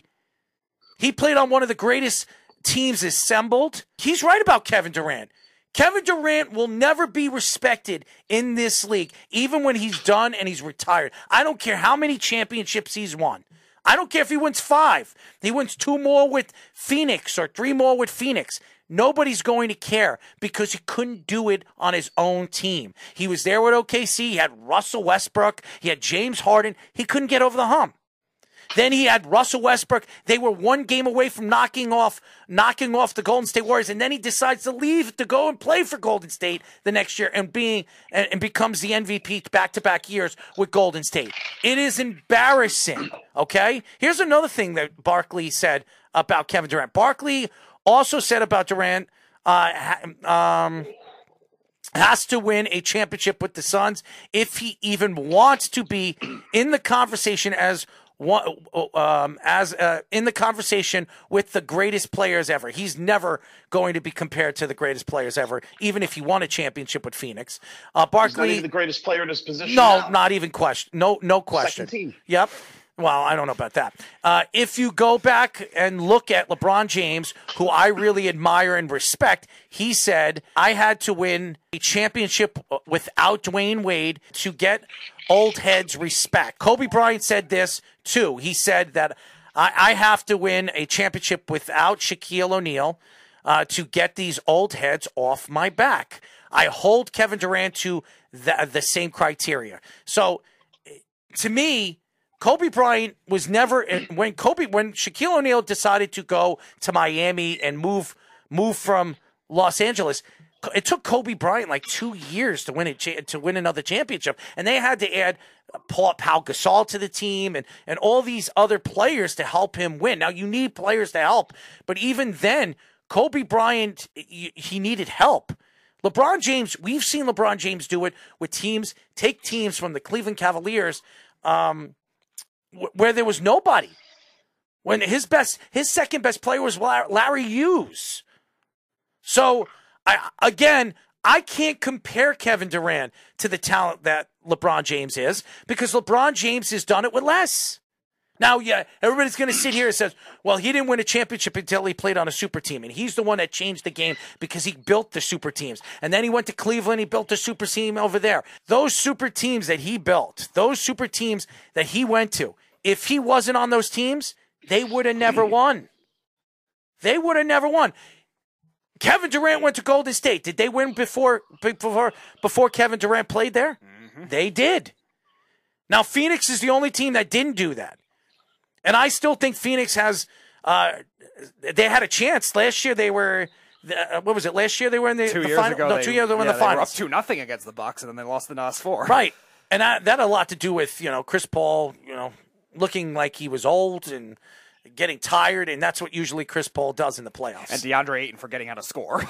Yeah. And then Kevin Durant responds to Charles Barkley, I don't need no credit from you all. No credit from Barkley. No credit from Shaq. Y'all don't ever have to watch me play ever again. Don't talk about me if you don't rock with me. That's what he says. And you know what it is? These players are prima donnas. That's what they are. They're all prima donnas. They're worried. They're so worried about what Shaquille O'Neal and Charles Barkley says. These guys are 2 of the best at their position. How many people, honestly, Charles Barkley was a power forward, small forward when he came into the league. How many people would you take over Charles Barkley of all time at his position? Maybe 7 or 8. He's one of the top 10 players at his position. Shaquille O'Neal, I would probably take one guy over Shaquille O'Neal. Bill Russell would be the only center I would take over Shaquille O'Neal of pure dominance at the time that he dominated. So that and Kevin Durant's taking shots at those guys. By the way, Shaquille O'Neal, the 3 times that he won a championship with Kobe Bryant, who was the MVP? Shaquille O'Neal. Charles Barkley, this is a guy that went to Phoenix, and that Phoenix Sun team, Johnson and all the players that they had over there, that team was not any good. Okay? Go look at that roster. They were not a good roster. He took that team all the way to the NBA Finals and played an unbeatable Michael Jordan in Chicago Bulls. Keith also says Kareem Abdul-Jabbar. Would you take Shaq over him? I would take Shaq over him. And I know what you're going to say about that. Kareem Abdul-Jabbar was a better all-around offensive player than Shaquille O'Neal. But when it comes to dominance, pure dominance of what he did, and Kareem wasn't even the best player on his team, as he got older. It was Magic Johnson. So Kareem is a great player. I've never saw Kareem Abdul-Jabbar play. So I can't really say, what everybody else thinks. But when I watched Shaquille O'Neal for the 5 or 6 years where he was the most dominant player in the league, there was nobody even close to him. Nobody. Even with Kobe Bryant and all those other players in the league. He was the best player in the league. Okay, so at 310 pounds, and he couldn't shoot a free throw, and he couldn't shoot a three-point. Well, he hit one. Well, he hit more three-point shots than Ben Simmons. That's for sure. That's not saying much. But I mean, Shaquille O'Neal, he's a special player. Kareem is one of the best ever, and as was Shaquille O'Neal. I'm not taking shots at Kareem Abdul-Jabbar. I'm not. I'm just telling you what I thought. I think Bill Russell was the best center of all time, and I think Shaquille O'Neal, who nobody gives enough respect for what he did as a dominant force for those Laker teams, he was by far the best player on those rosters. By far. So, and as good as Kobe Bryant is, and everybody says, oh, Kobe's top 5 player of all time, which I think they're on drugs, but whatever. So, and I'm not trying to compare and contrast what these players are. I'm trying to make a statement here with Kevin Durant. Kevin Durant, as good of a player that he is, and second team, whatever. This is a guy that has never won on his own. This is a guy that never won on his own team. This is a guy that everybody speaks so highly of on what he is and what he's all about. Why is it that he's always mixed up with the crazy crap, the clown crap that goes on in every organization he played for? When he played for Golden State, how many clown stuff did we hear? It wasn't Steph Curry, even though I can't stand the SOB. Okay? It wasn't Klay Thompson, even though Klay Thompson had his clown stuff to say after he played LeBron James in the playoffs. No, it was Kevin Durant and the stupid things, the Twitter feeds and the what do they call it? Hacker accounts. The hacker accounts and all the stupid things that he did on and off the court. Okay? And that's the problem. Look at the clowns that were in Brooklyn. James Harden was an absolute clown. Oh yeah. He was a clown, and he realized he wasn't as big of a clown as Kyrie Irving and Kevin Durant. So you know what he told him? You know what he said? He said, I want out of this clown show. Send me over there to the 76ers. I do not want to be in this clown show anymore. Kyrie Irving's the biggest clown in NBA history, okay? He is a clown. And he's a talented clown, but he's a clown. So, and Kevin Durant was a part of that clownhood, that circus. And now he pushes his way out to Phoenix, and he thinks he's going to win a championship. I'm going to take back what I said about the Phoenix Suns. If Kevin Durant is speaking like this and talking the way he is and trying to make excuses because Barkley is attacking him and Shaquille O'Neal, I said this, and Jeff, we talked about this today about guys that you made fun of on the show yesterday, a part of the network, okay? And I'll say this. If you are soft and you have soft skin, this isn't the business you should be in, okay? Because there are plenty of people that are going to hate you. If you're the center of attention, if you're the face of an organization, if you can't handle somebody saying something bad about you, then you shouldn't be in this business. And that's all I'm going to say about Kevin Durant. Kevin Durant is a joke. He's going to a team that really doesn't need him, okay? That's just what I'm saying. I don't think they need him to win. What they need to do is in the big parts of the game, especially in the playoffs, don't choke. And Chris Paul needs, if you're going to sit players, sit Chris Paul the last 10 games of the season and make sure that he's fresh for the playoffs, because he's never fresh for the playoffs, ever. And that's why the Phoenix Suns didn't win 2 years ago in the finals because he wasn't fresh. It wasn't Devin Booker. It wasn't DeAndre Ayton. It wasn't any of that. It wasn't their bench. It was Chris Paul. You saw he looked old in the finals. Looked old.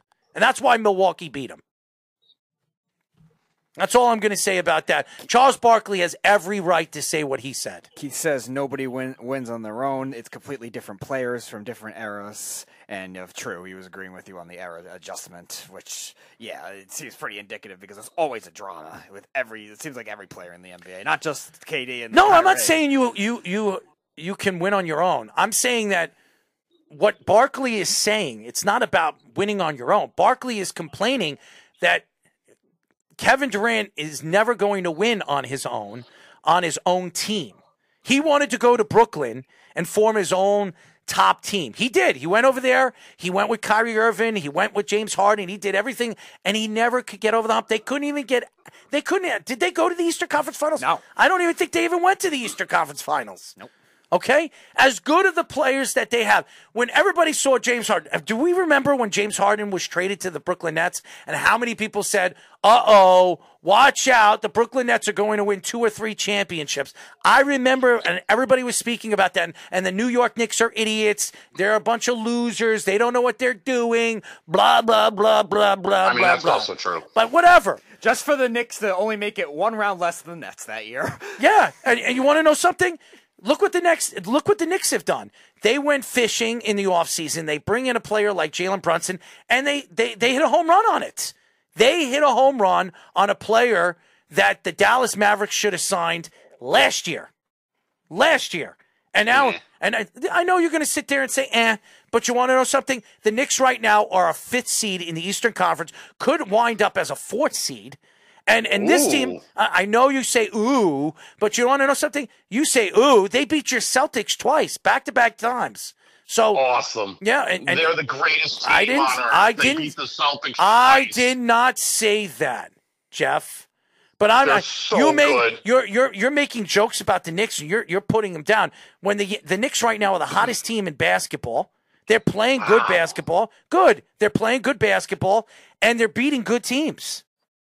It's not like they're beating crappy teams. They're beating good teams. Keith says, look at Dallas without Jalen as well. Yes, 7th seed right now in the West, where they were 4 last year. And in reference to the Nets, also swept by Boston. Yes, we're aware. Yeah, and again, I don't know where... Because they got first-team players. I don't know where the Knicks are going to be going into the playoffs. I don't. But they overachieved this year. I think they got very lucky finding a player like Jalen Brunson. He actually wanted to come to New York. And that's something that says a lot about Jalen Brunson and his character. He wanted to come in New York. It's not easy to play in New York, and he's playing, and he's having his best season as an NBA player. He's 26 years old. He's going into a prime of his career, and the Knicks have something special, and they're not paying him top dollar to be a point guard on this NBA and New York Knicks team. So I think that if you're a Knicks fan, if you've been following the Knicks all these years and looking for the next big thing or the big point guard that they haven't had since Walt Frazier, it is. It is. You make jokes, but if the Knicks could add another star to this team in the offseason, whatever. If they can add another star to this team in the offseason, they can compete against any team in the Eastern Conference. And you say they won't. But there's a lot of people that believe that the Knicks could knock off the Milwaukee Bucks. There's a lot of people that believe that they could knock off the Boston Celtics. Knicks fans believe. No, not at all. Do you watch the NBA tonight? Because they match up very well against the Celtics. They match up very well. If they keep Mitchell Robinson healthy, they match up very well against the Boston Celtics. Very well. And you could say whatever you want. As a matter of fact, as good and as big as the Celtics are, the Celtics have had problems rebounding against the Knicks the last 2 games. Go look. They won't once Robert Williams is healthy. Yeah. Robert will take care of that. Yeah. He's been Call playing. him Windex. He's glass cleaner. You know what I'm saying? Let's get Jaylen Brown back from a broken face. Let's get the best defender in basketball, who you say is not top 10, Marcus Smart, back on the court. Oh, God. Right? Because he's been out, too. He big difference maker, spark plug for that team, energy guy, glue guy. He matters. Keith, nobody's saying that they can, but I'm telling you what people have said, and they do match up very well against Boston. They do. They do. They do. And with in anything with sports, anything's possible. We've seen this before. Sweet. Okay, whatever. Thank you, Jeff. Thank you for calling. 4 games. Good night, Jeff. Thank you. The 2 best teams right now still playing are Boston teams, the Boston Celtics and the Boston Bruins. Goodbye, I'm looking Jeff. forward to 2 parades this year. Thank When you, was the last Jeff. time you were in a parade? Never. No parades for you. Thank you, Jeff. He is a pain in my ass. He really is. Keith also says Daddy got a job too with the Knicks. Yes, that's why the Knicks got caught for tampering charges. We know. Now listen, a second-round draft pick, I would take that. I don't care. They got Jalen Brunson for a second-round draft pick. That's what they got him for. Yeah, pretty much. Does that really hurt Keith, the Knicks? Keith, you can't possibly. The Knicks have what, 7 or 8 first-round draft picks coming to them in the next 4 years? Yep. You think the Knicks care if they lost a second-round draft pick for arguably one of the top 6 point guards in the NBA now? Why would the Knicks care? Honestly, I would have given up a first-round draft pick for Jalen Brunson. Honestly. Yes, he is underpaid. Yep. Yeah, so is R.J. Barrett. What the Knicks gave him. Mitchell Robinson is underpaid. Look at the players look at the contracts the Knicks gave to some of these players. They're all the only overpaid player is a guy that they can't get rid of, Mr. 3-point shot. Mm-hmm. They tried to trade him at the trade deadline. Well, yeah, and Mitchell Robinson's just got to stay healthy, but it's definitely a tradable contract for sure. And Julius Randle too, is a horrible contract. Yeah. It's a horrible contract, and the Knicks need to figure it out. Even if the Knicks make a run to the second round and maybe even make it to the Eastern Conference Finals, they need to trade Julius Randle. He is a bricklayer. He is not. And Keith, you say he's okay. He's not. But not worth the value and not worth the team efficiency. He is holding this team back for the development of Obi Toppin. He is hurting the development of these young players because he's hogging up 42 minutes a game. When Obi Toppin, who you drafted as your 5th pick, is not getting enough time on the court to develop. Remember when they brought him to the team, when they brought Obi Toppin to the team, he was 24, 25 years old. Right. He was an older rookie. Now Obi Toppin's going into his 3rd year. He's what, 27?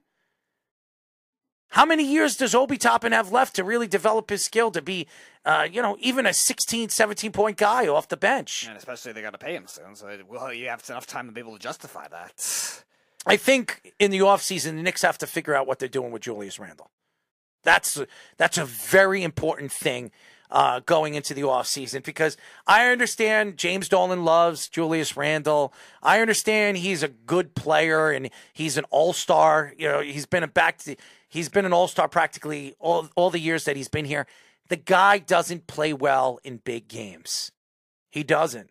Go look at his numbers the last time he was in the playoffs against Houston. He's not good.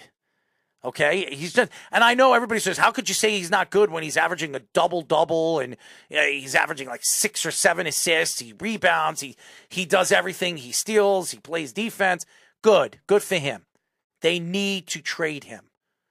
They need to find somebody that could shoot. They needed somebody that could, help a guy like. Could you imagine if Donovan Mitchell and Jalen Brunson was on a team right now? Mm-hmm.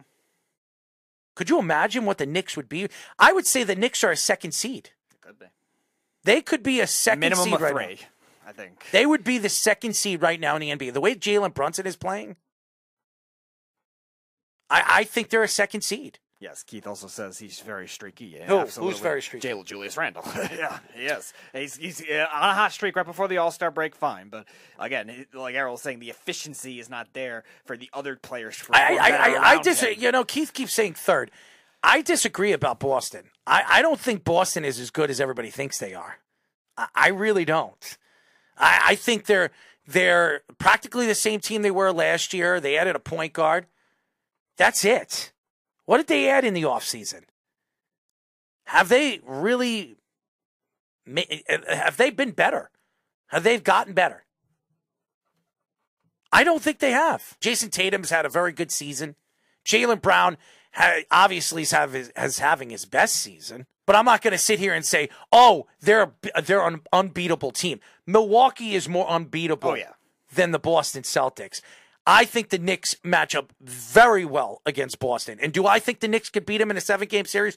No. But do I think they can take it to a 7th game and scare them and maybe pull it off? Yeah, why not? Yeah, it's a matter of the wing depth for the Knicks if they could match up with the wings for the Celtics. The wings for the Celtics are probably the best collectively in the Eastern Conference, maybe in the league right now, especially if Tatum does play like that MVP self in the playoffs. Go look at Jason Tatum's numbers and Jaylen Brown's numbers against the Knicks this year. Mm-hmm.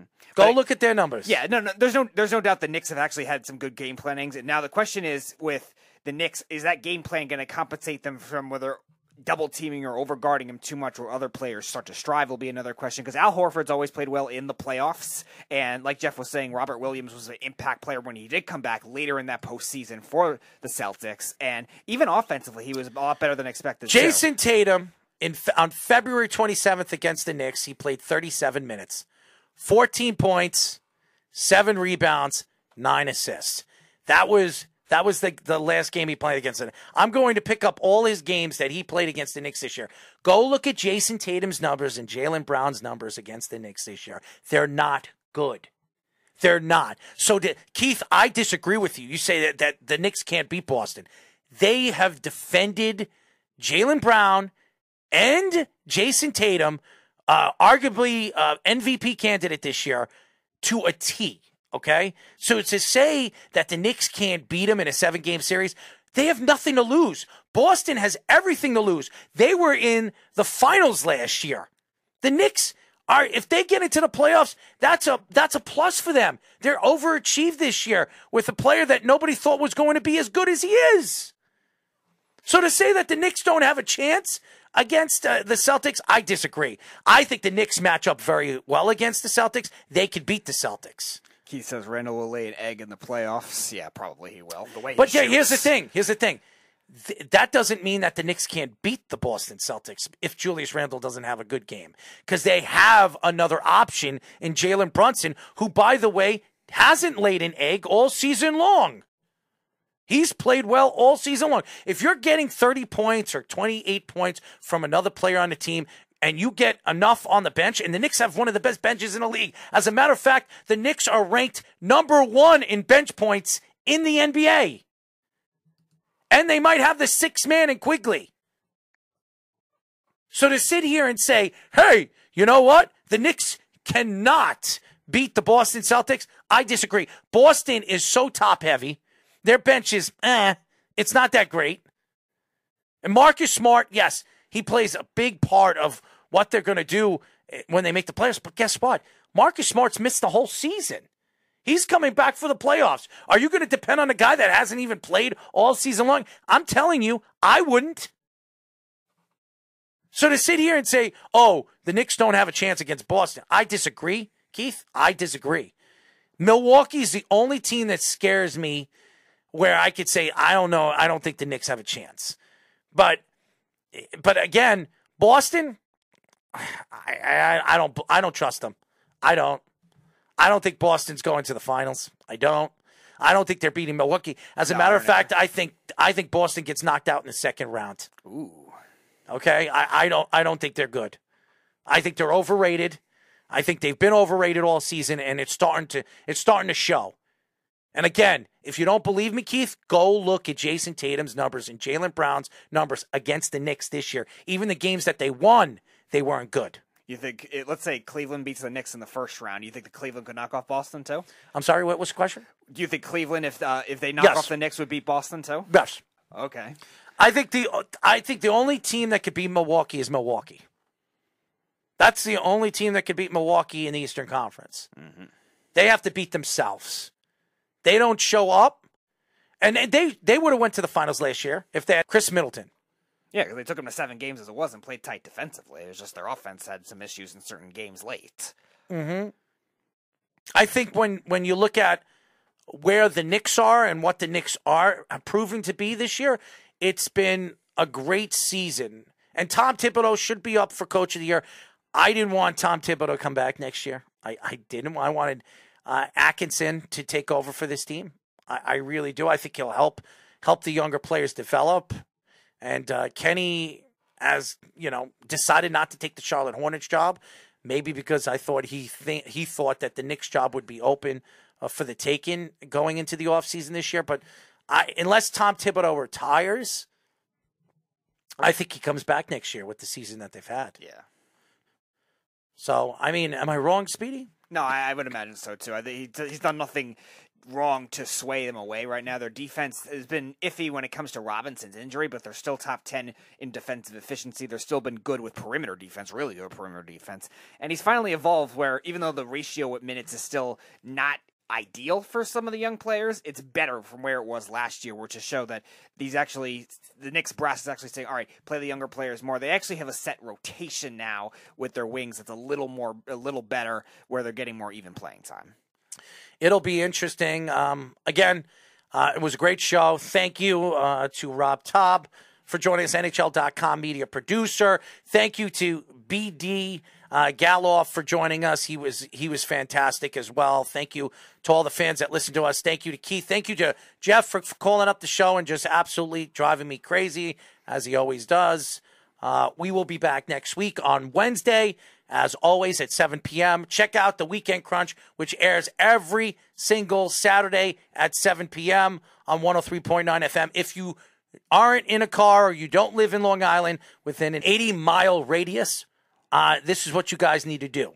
You guys can go to iHeartRadio, check out LI News Radio, and you can hear us every single Saturday at 7 p.m. Speedy, let me ask you a question. Are we on tomorrow at Saturday at 7 p.m.? Yes, we are. Islander game is at 12:30, so we will be on normal time. All right. So, ladies and gentlemen, check out our show on 103.9 at 7 p.m. on Saturday. We are looking forward to it. We'll have great guests, Moneyline Mania as always, and great topics as always. And we'll go through the week in sports. We'll get into the NHL trade deadline as we've been talking about all week. The NBA, Charles Barkley, the NFL, Combine, everything, all stirred up into a 2-hour show on 103.9 FM. Until next week, this is Errol Marks and Speedy Petey saying good night. We'll talk to you then. Good night. You're listening to the Worldwide Sports Radio Network.